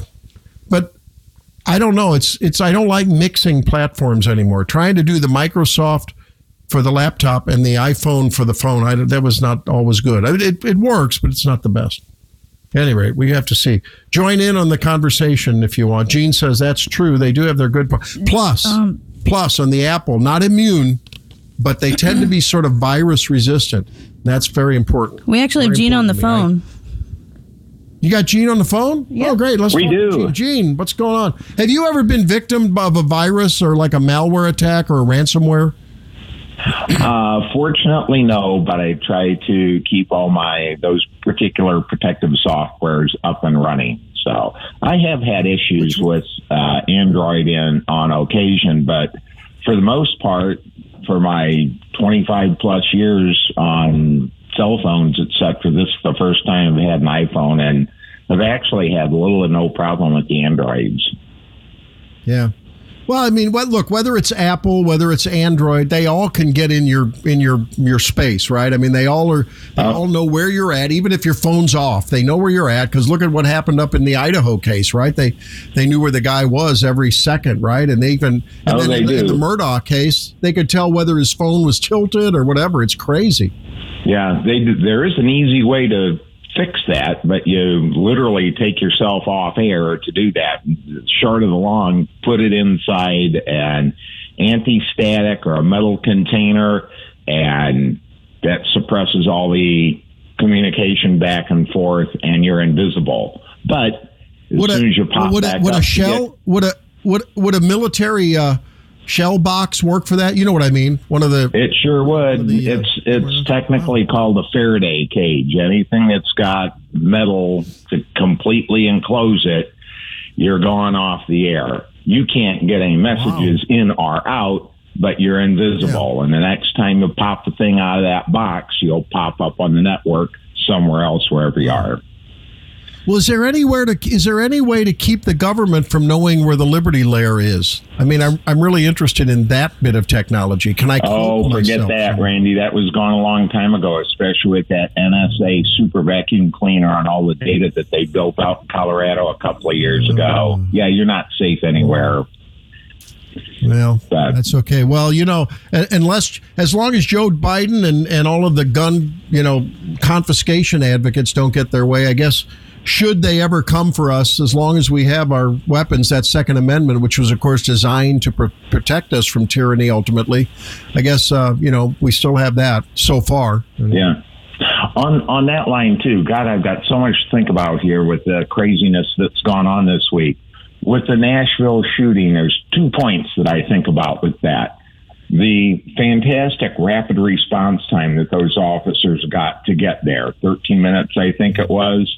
That alone should, and the fantastic job they did in their job doing what they did, that alone should reinforce, uncontrovertibly, the need to have staff or people in that setting armed, because like a friend of mine that's a sheriff said, we get there for cleanup. In 13 minutes, 6 people were killed, and she could have taken out more. And the other thing is, everybody's talking about hardening the schools, which is a good thing to do, but the root of the problem never gets actually actioned upon. That is, the mental health in this country is seriously screwed up. And the reporting of those issues, we knew about that. There was some wind about that X time ago. We're all falling flat on our face for that, and I think that's the root of this. What's your thought? Yeah, no, I couldn't agree with you more. I mean, I think that this episode, I think, really is a turning point, a pivotal point in our country, and it was on my mind as you were talking about the police and the heroism. The 2 cops, was it Ellebrecht and Caloza, I think is their name, but fantastic heroism there. And I think a lot of officers listen to the program or the podcast or their families. That's probably, they would tell you, that's what we're trained to do. And what happened in Uvalde and what happened in, at the high school shooting there in Florida a few years ago, that's anomalous. That's not what they would normally do. But it was, it makes an argument, doesn't it, Gene, for more policing rather than less defunding and more funding for police. I mean, exactly the opposite of what the Lori Lightfoots and the powers that be in all the major metro areas, including St. Louis, would like to do. Oh, absolutely. And popping off on that point with the sad situation with Trump, did you see the tweet that Pelosi put out? As far, basically what it said is, he has to prove himself innocent. That alone, we've got big problems. If they can come at Trump with something like that, with all that man's financial resources, et cetera, to defend himself, we're now living in a 2-tiered justice system police state, and they can come after any of us. Yeah. We're in a seriously bad situation. Look, I'm not going to write. At first, I was going to write it off to Nancy Pelosi and her perhaps some, dementia or some cognitive deficit that can go with age. When she said, first part of that tweet was, the grand jury has acted upon the facts and the law. And then it was, no one is above the law and everyone has the right to a trial to prove innocence. Now, that is a chilling, frightening statement from the former, and thank God she's the former Speaker of the House, Oh, that's true. Third in line for the presidency. And Randy, that's the exact tweet that I was referring to. Thank you. It's unbelievable. So I for one, and then here I want to ask you this, because I promised we were going to talk about this. If I can call up this link. So there was this transgender activist, and Leah sent me this story. Transgender activist was on MSNBC the other day. They call her activist and trans woman. So this is a woman acting as a man. a man acting as a woman, sorry, Charlotte Clymer, he calls it herself, insisted that God created her in, quote, her image during a recent interview on MSNBC's The Readout. While defending the trans community in the wake of outrage over the Nashville Christian school shooting, Clymer alleged that being transgender was so natural that God created them that way. It couldn't be less natural, and it's just wrong. I mean, this is a person who's clearly got some mental illness, thinks that they were born in the wrong body, needs to be transitioned. Now, if they did it in their older age, that's fine, whatever. It's a free country. That's one of the prices we pay for liberty, is allowing people to get to affirm their delusion. That's okay. But on the other hand, it's to allow them to then, sell this and enable it and validate it and, ratify it to our young people is absolutely wrong. Gene, I want to ask you one other question that'll launch a discussion for others in the show as we go on. Sure. I think that the biggest hurt and the largest pain truly in their heart and soul that must be felt in the wake of Donald Trump's indictment is not Donald Trump, is not his supporters, it's not his orbit. It's the victims, the living victims, whether they're of rape or shootings, or the families of the fallen of those perpetrators who Alvin Bragg in New York's Manhattan District has not prosecuted. I have 30 seconds. Oh, absolutely, by a long shot. Absolutely true. I agree with that 100%. That's just justice has not been served, and yet he takes a trivial poke at Donald Trump. Hey, thanks, Gene. Always great to talk to you. Let's talk next. You're welcome. God bless. Happy Easter. All right, guys. Same to you. And this is, of course, Palm Sunday tomorrow, and we embark on Holy Week, and we wish all of you that celebrate that a meaningful one. We'll be back and talk with Maine Mailman at 7:06. So many things that I want to say. You know I like my girls a little bit older.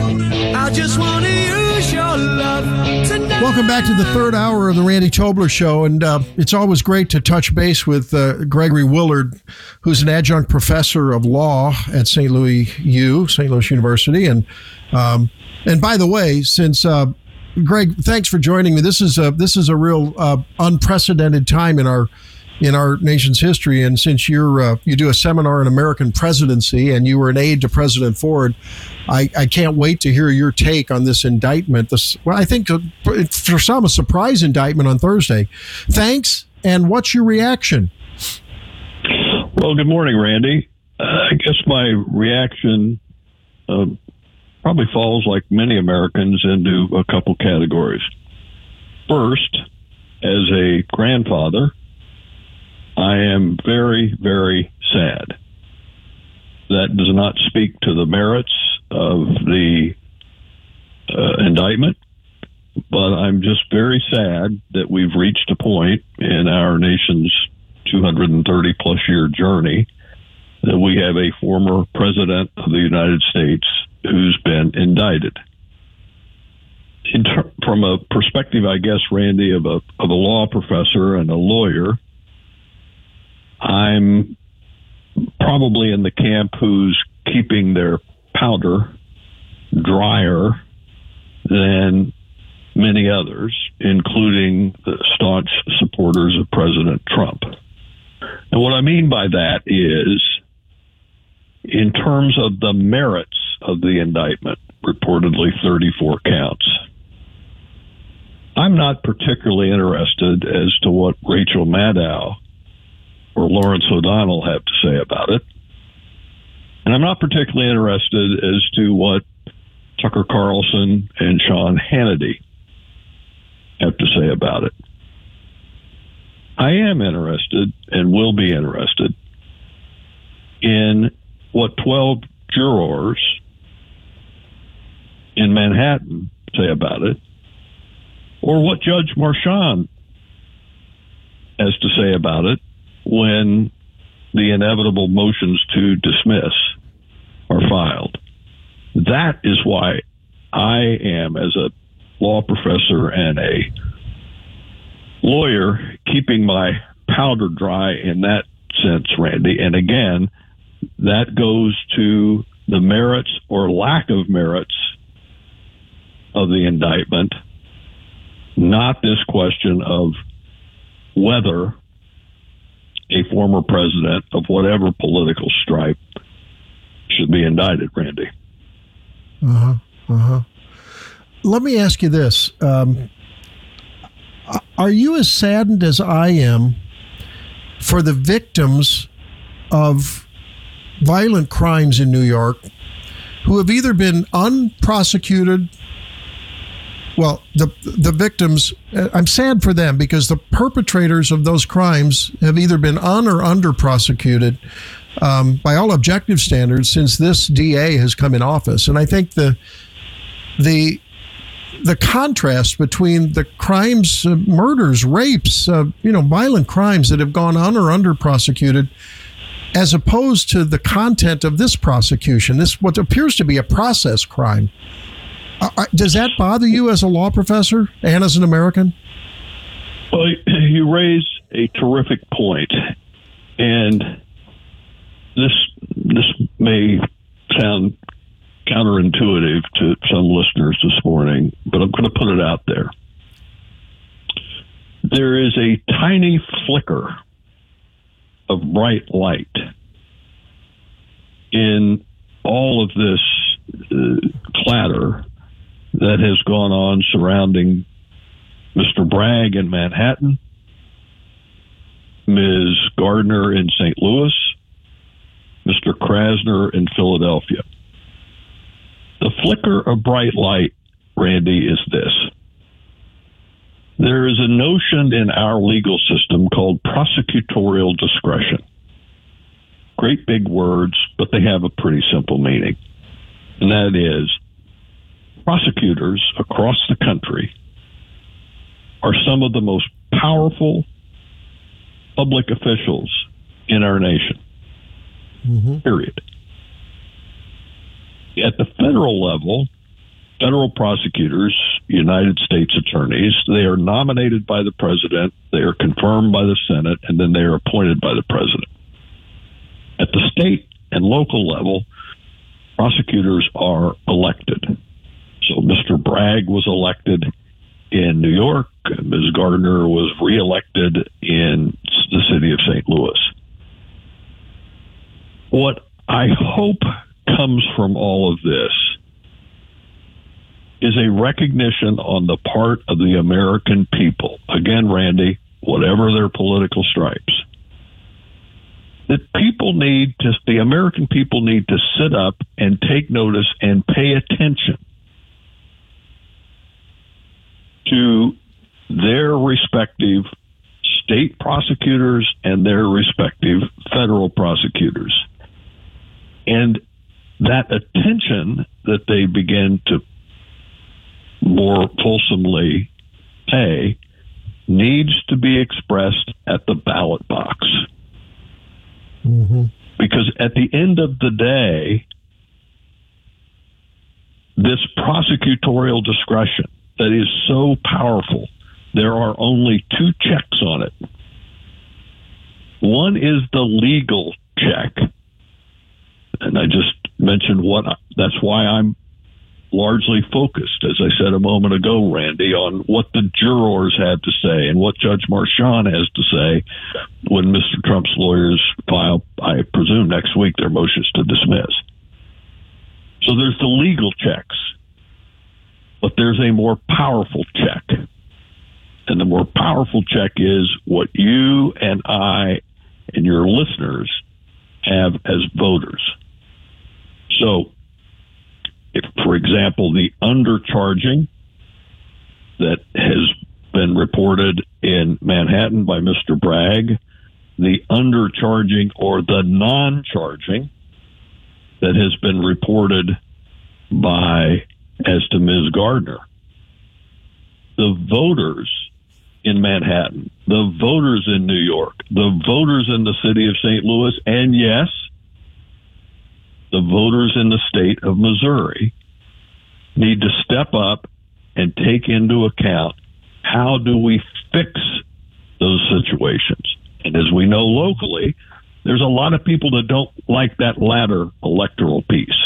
There's a lot of people that say, well, that's just outrageous that the citizens of Missouri can override the will of the voters of the city of St. Louis.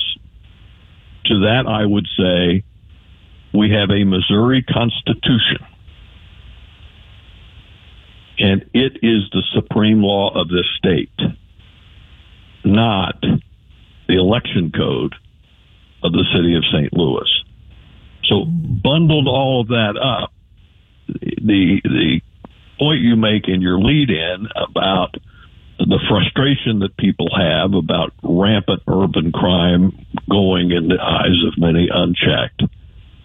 If I can communicate nothing else this morning to your listeners, Randy, I want to communicate to them that they need to get very active as they can, in terms of expressing that frustration at the ballot box, because that is the quickest and most effective way to begin to stanch this just horrific violent crime that we're experiencing from Honolulu to Portland, Maine, Randy. It's just unbelievable. I mean, it's just the way this country has descended into a lawless society in many of our urban areas, and it's spreading beyond the urban areas. And you're so right to remind everyone that ultimately we still, until we give it away, we still have the power of the people at the ballot box, not only in this domain, but in terms of our political leadership. And I just wish people, what are we looking at turnout in this upcoming election, which are municipal elections, right? What are we going to look at? 20% is going to be a good turnout, and how sad that is. That would be a bell ringer. Yeah, 20% would be a bell ringer, Randy.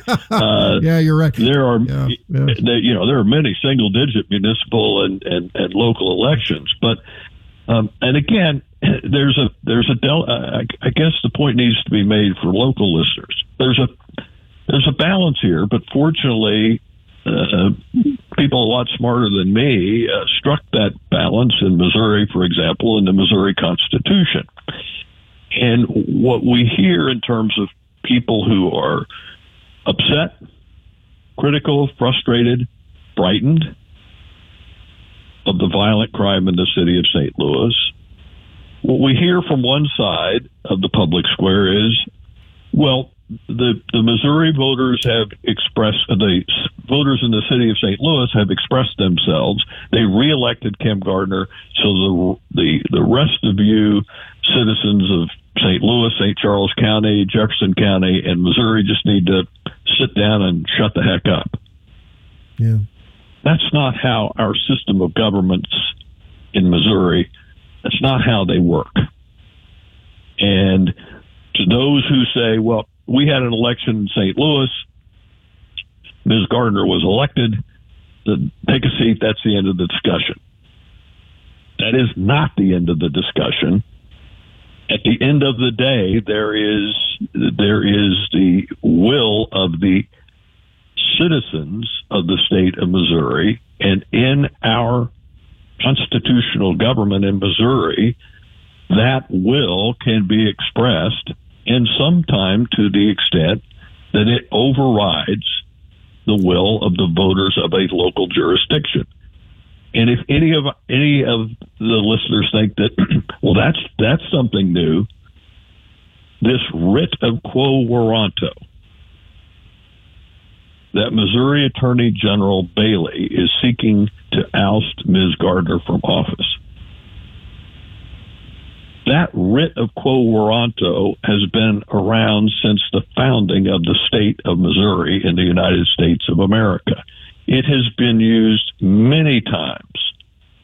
Attorney General Jack Danforth, Randy, in 1971, used it to oust Sheriff Orton in Pemiscot County. In 1984, Attorney General John Ashcroft brought a petition for a writ of quo warranto. And when Sheriff Orton was ousted by the writ proceeding that Missouri Attorney General Jack Danforth brought, yes, the will of the voters of Pemiscot County was overridden. And yes, that I'm sure that was frustrating to a lot of those folks, those voters. But that's our system of constitutional government in Missouri. And we ought not to bemoan it. We ought not to claim that it's a third world country mechanism. We ought to champion it because that forms the fabric of our constitutional system. And again, as you know, I don't take positions on the air. I'm not going to take positions this morning. But if the judge who's hearing that case with Ms. Gardner, if he concludes that Attorney General Bailey has failed to present sufficient evidence, then the writ's not going to be issued and Ms. Gardner will continue in office. And the opposite is true. Mm-hmm. And if the opposite is true and she is ousted from office, people can express their opinion. I would simply suggest that that opinion grounded in Missouri as a third world country is misplaced and, quite frankly, is harmful, Randy. All right. That's wise words from a wise man who, by the way, I didn't notice until just recently here. I've looked at your bio several times, Greg. Of course, you've got all kinds of honors in your educational experience. Westminster, summa cum laude, University of Illinois College of Law, cum laude. You went to Oxford, London School of Economics. But I didn't know you were an honorary member of the Congress of Neurological Surgeons as well. Now that is something. Final question, and we only have a couple minutes. What about how can Donald Trump get a fair trial in a jurisdiction where 80% or more of the people voted for Joe Biden in the last election? How can he get a fair jury? What does the Constitution say? An impartial jury of his peers? Is that possible up there? Yes, I think it is, and I think we need to give a tip of the cap to our jury system, which goes back not to the founding of the state of Missouri, but all the way back in the Middle Ages England. The legal process of picking a jury in any case, Randy, is one of the most important parts of a trial. And you used the exact word, impartial. Judges across the country on Monday morning, thousands of courtrooms, will be picking jurors. I think the supporters of President Trump can take a degree of comfort. I was born at night, but not last night. I understand that it may not be enough for them. But give Judge Marchand some credit and give Donald Trump's lawyers some credit. Those lawyers know what they're doing. Those lawyers know in what is called voir dire, where potential jurors are questioned. Those lawyers know how to ferret out partiality.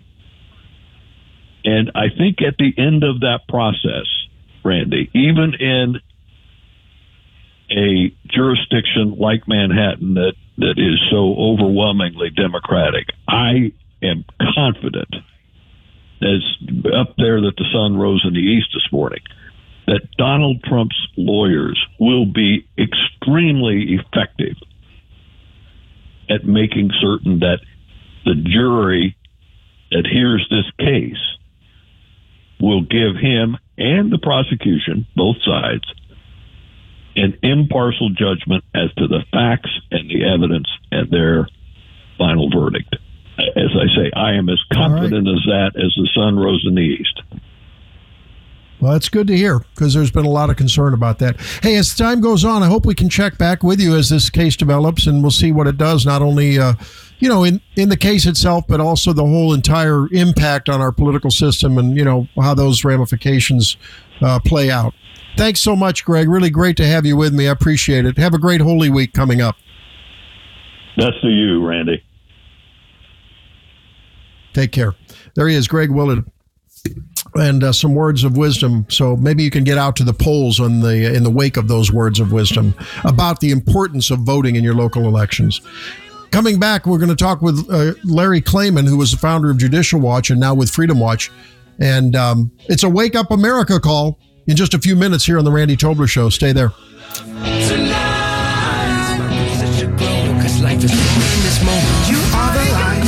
So when the darkness falls, the greatest. Welcome back to the Tobler Show, and now we're pleased to bring Larry Klayman to the airwaves. And Larry Klayman, of course, is the founder of Judicial Watch and also now the chair of Freedom Watch. And how you doing, Larry? Thanks for being with me. It looks like he either hung up or the call dropped. We'll try to reconnect with Larry. Why don't we? Is he back on now? No, it keeps going into voicemail. Okay. Hey, let's do this then. We didn't get to while we're waiting for Larry Klayman to join us, let's play something that I think is one of the best clips of the week. I wanted to get to this before the show's over. And this is the Rosetta Stone language that all of you need to know. And that is how to speak Bidenese. That's clip 3, Leah. We've got to play the Bidenese clip. This is like this guy on, we ran across this on the weekend at the weekday show in Columbia. And I don't know if you've heard this or not, but it is a fantastic, fantastic piece. And this guy helps us understand Bidenese because it's something that we're all learning how to speak. You got it up there? Yep. Okay, let's go for it. Next no srent, Badakefker. My boss been wet. Palmas. True under dash dubba de pressure. Ladies and gentlemen, boys and girls, today I am going to teach you how to speak Bidenese. I'm going to teach you a few words and then we'll get the proper pronunciation and context from the master himself, President Joe Biden. The first word I'm going to teach you today is next no srent. Next no srent. President Biden will now demonstrate this word for us. Donald Trump does pose an extra threat to this. It's not hypothetical. It's not hypothetical. Next no srent. Okay, the next word we've got is Badakefker. Badakefker. Say it. Try it. Badakefker. President Biden. Barack and I think it's a right for people to have Badakefker. Next, my butt's been wet. Now, a common error on this one is people put the stress on the wrong syllable. It's not my bus been wet. It's not my bus been wet. It's my bus been wet. Say it. My bus been wet. My bus been wet. Next, we have a word that's much simpler. Palmist. Palmist. Can you say palmist? President Biden, palmist. And if we do, and I'm sure we can proclaim the palmist with the palmist who wrote these following words. All right, now that you've got 4 words in the bag, we're going to move on to a really complex Bidenese word. Do you think you're ready for it? You're going to really have to pay attention here. This is sort of advanced level Bidenese. Very long word, okay? This is what it is. It's a very long word. Are you ready? Truender dash dubba de pressure. Truender dash dubba de pressure. One word. One word. Truender dash dubba de pressure. Say it a little more quickly. Truender dash dubba de pressure. Truender dash dubba de pressure. President Biden, go. I'll lead an effective strategy to mobilize true international dubba de pressure. Truender dash dubba de pressure. You guys did fantastic. You learned 5 new words in a new language, and now you know more Bidenese than you knew yesterday. What can I do but leave President Biden with the last word? So I'm going to say something outrageous. I have never been particularly poor at calculating how to get things done in the United States Senate. So the best way to get something done, if it holds near and dear to you that you like to be able to, anyway, we're ready to get a lot. I got hairy legs. Well, there he is. That's a little bit of Bidenese. I don't know if it's possible for me. What was that? Dubber de pressure something. And the other one was bus wet or something. And I don't remember those in our many Biden bites over the months, but he certainly is the gift that keeps on giving. And it was a clever spot by that Facebook poster on how to speak Bidenese. Lee, do you feel a little more up to date now, or is your Bidenese you're more up to speed? Yeah, that was something. Yeah. And you have a caller that wanted to comment on that. Great, let's do that. Let's take the callers. I think this is great. Hi, caller. Welcome to the program. Hey, hi, Randy. This is Ray. I usually go by John the First, but Oh, hi, John the First. How you doing? I'm doing fine. Hey, and I just came. I jumped in the car to go pick up breakfast for my daughter, and I'm listening to that, and you're making fun of the president with the way he pronounces stuff. You do know that he had and it wasn't you, but you played it. I don't know if it was a recording or whatever. He's got issues. He had issues growing up with a speech impediment. He stuttered. He overcame that stutter. I still think that's apparent in his speech today. But to me, that's making fun of somebody with a disability. And that. Yeah. No, see, I don't know that there's a different. No. No, I'm not.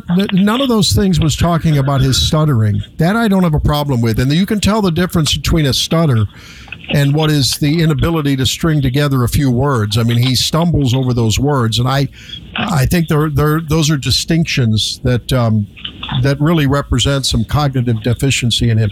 I would never make fun of someone who stutters. That's not a problem. I mean, it's the right wing point of view of that the president basically is the falsehood of him not being able to be president, that he doesn't have the fundamental speech coherency to be president. Is that really what you're pushing? Well, I think what it reflects is an inability to connect thoughts with speech. And when you're the leader of the free world and you repeatedly show serious deficiencies in being able to either finish a thought, to cogently put together thoughts in your speech pattern, it's a problem. And we can see that there's been a lack of respect for this president in terms of foreign policy. People that he has lost respect across the world in the way that this country's now been. Look at what's happened to our currency devaluation, and the guy just doesn't command respect because of his inability to communicate clearly. I strongly disagree with you there. Now, if you want to talk about communicating effectively, you had Trump with his tweets and his comments and his innuendos or his whistle calls for the radical right to come out and try to overthrow the government on January 6th. You mean like peacefully march to the Capitol? Peacefully march to the Capitol? Those were his words. Peacefully carry bust down doors. Peacefully beat the crap out of police officers with fire extinguishers.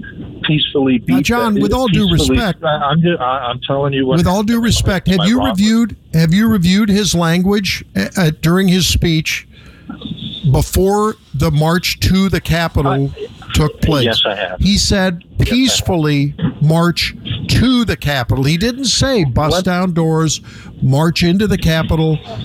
And I, by the way, have criticized him for not getting out in front of it early enough when it started happening. I've been very critical of that. I've been critical of his name calling. I've been highly critical of behavioral deficits with President Trump. As far as your so-called statement about losing foreign respect, the previous president, which I call twice impeach treason traitor Trump, and we might want to throw indicted in there now.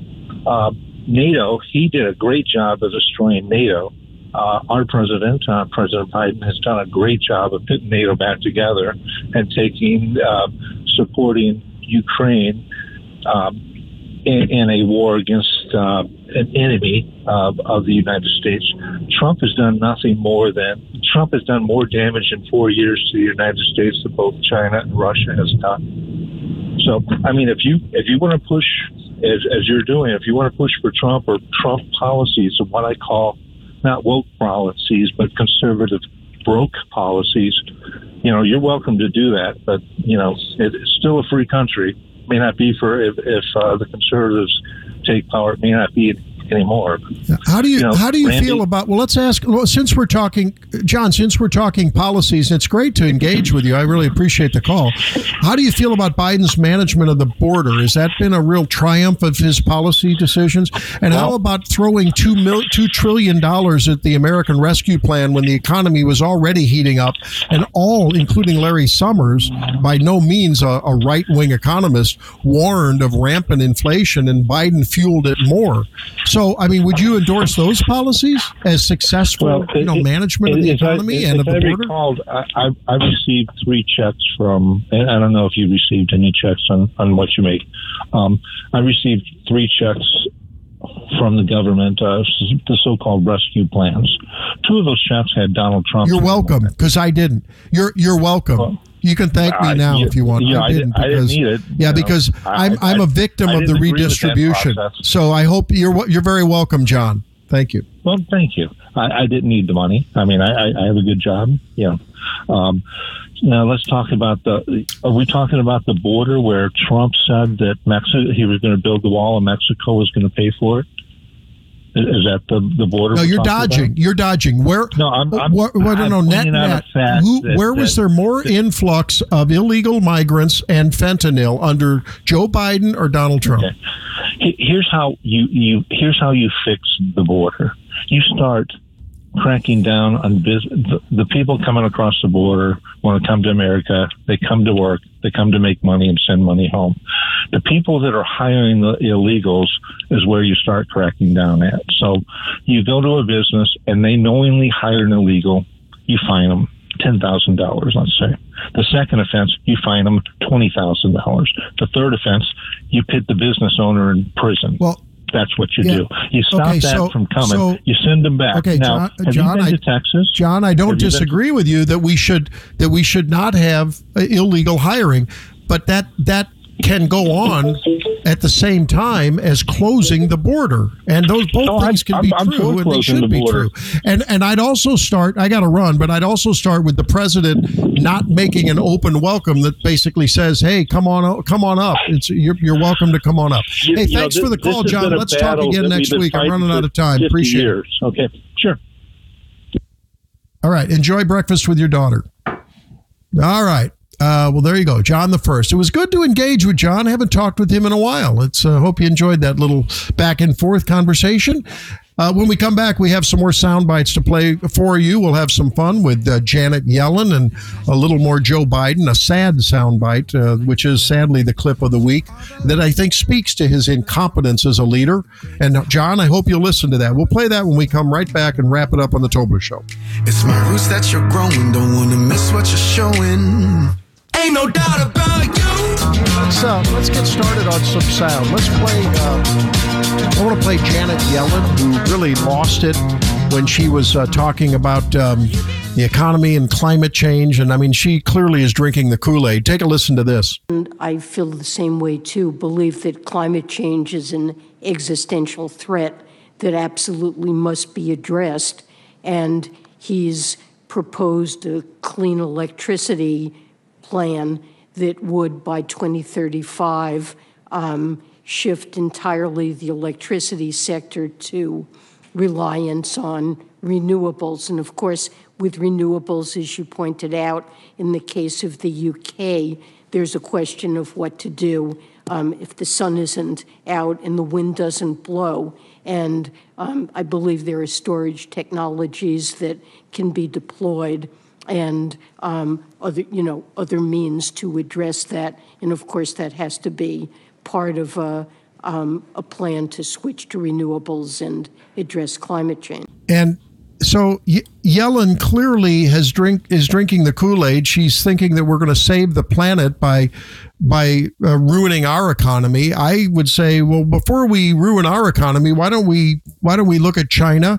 Let's look at India, who are building and operating fossil fueled plants, coal and otherwise, and laughing at us. I mean, we're seeing this happening in real time as we just undermine the success that we had when we were energy independent, energy dominant, exporting energy.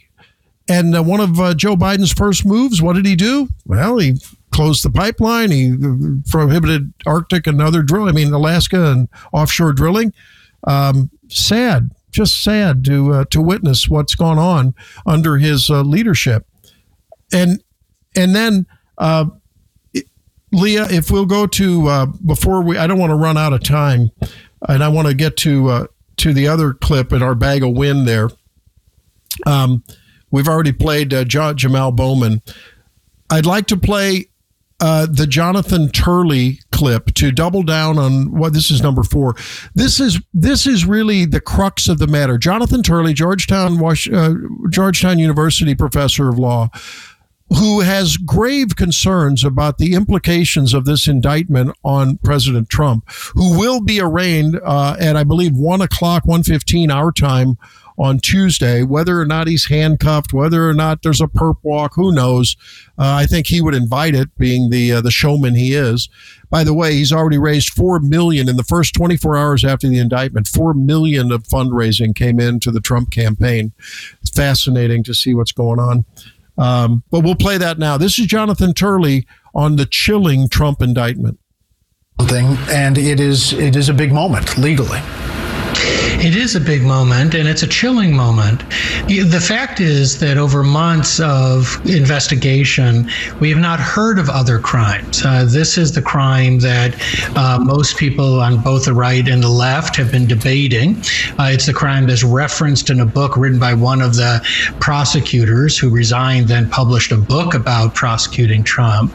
And the concern is that if this theory is actually the basis of the indictment, then this is a rather ignoble moment in history.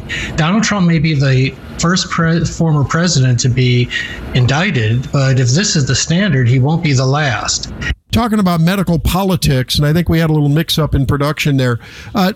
Tell us where you think the state of healthcare is, Dr. Salary, and where it's going.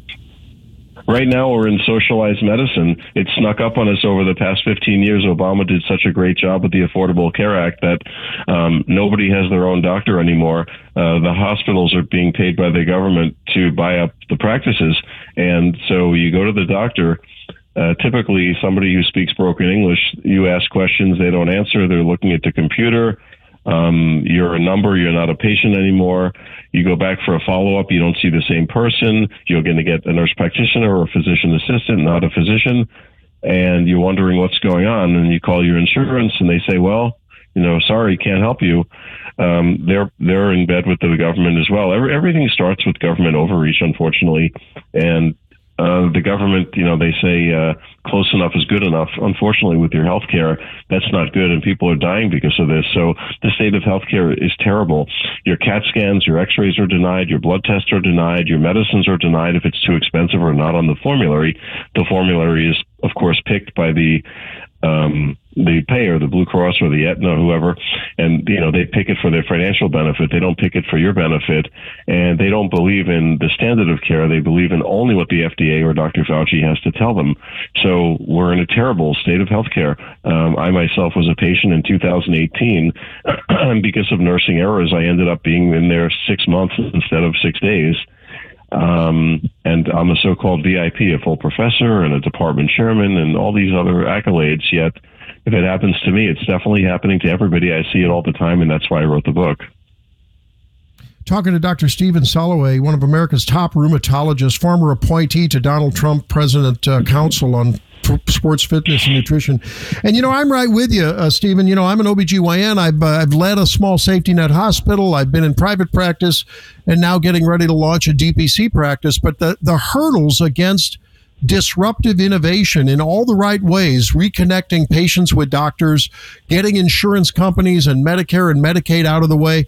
It's unbelievable. I don't think most people know that for a doctor who wants to jump off of Medicare and just see Medicare patients if they want to pay cash and not be restricted by restrictive rules of Medicare, the doctor has to then be off of it for 2 years and couldn't, for instance, then go and work in an emergency room or something.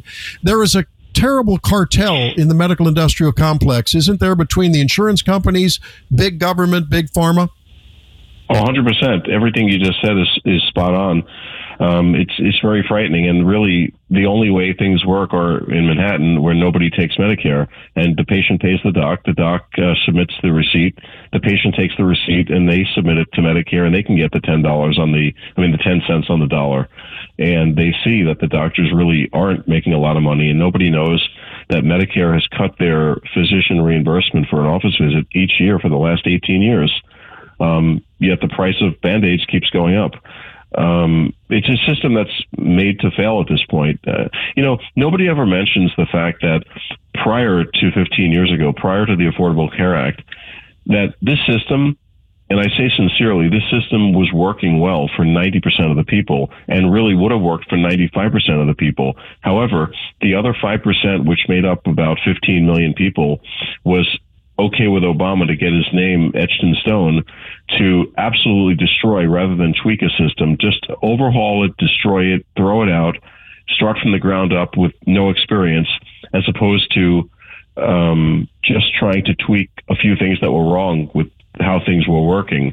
Now it's so easy to print $10 trillion because of a virus that we kind of created and let the Chinese let loose because there's no regulations. And, now we're in financial crisis probably for the next 50 years, if not forever. Yeah, I don't know if we're ever going to reel it back, but, when Donald Berwick, who was the father of Obamacare, said he was in love with the national health system in the UK, I knew we were in trouble. Dr. Soloway, we're out of time. I want to thank you for writing this book, Medical Politics, How to Protect Yourself from Bad Doctors, Insurance Companies, and Big Government.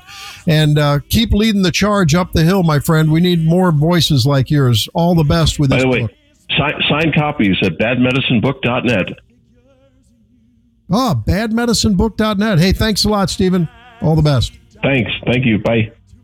All right. Bye-bye. Stephen Soloway, author of Medical Politics. Well, that'll wrap it up. We went a little long, but I wanted to make sure you got that news from Dr. Soloway. It's really important. We need to fight back against the medical industrial complex. We're going to keep bringing you stories like this and teach you how to do that over the months and years. For Leah, I'm Randy Tobler. Thanks for being with me. God willing, we'll see you next week. And have a blessed Holy Week, will you? Starting tomorrow on Palm Sunday. Bye-bye.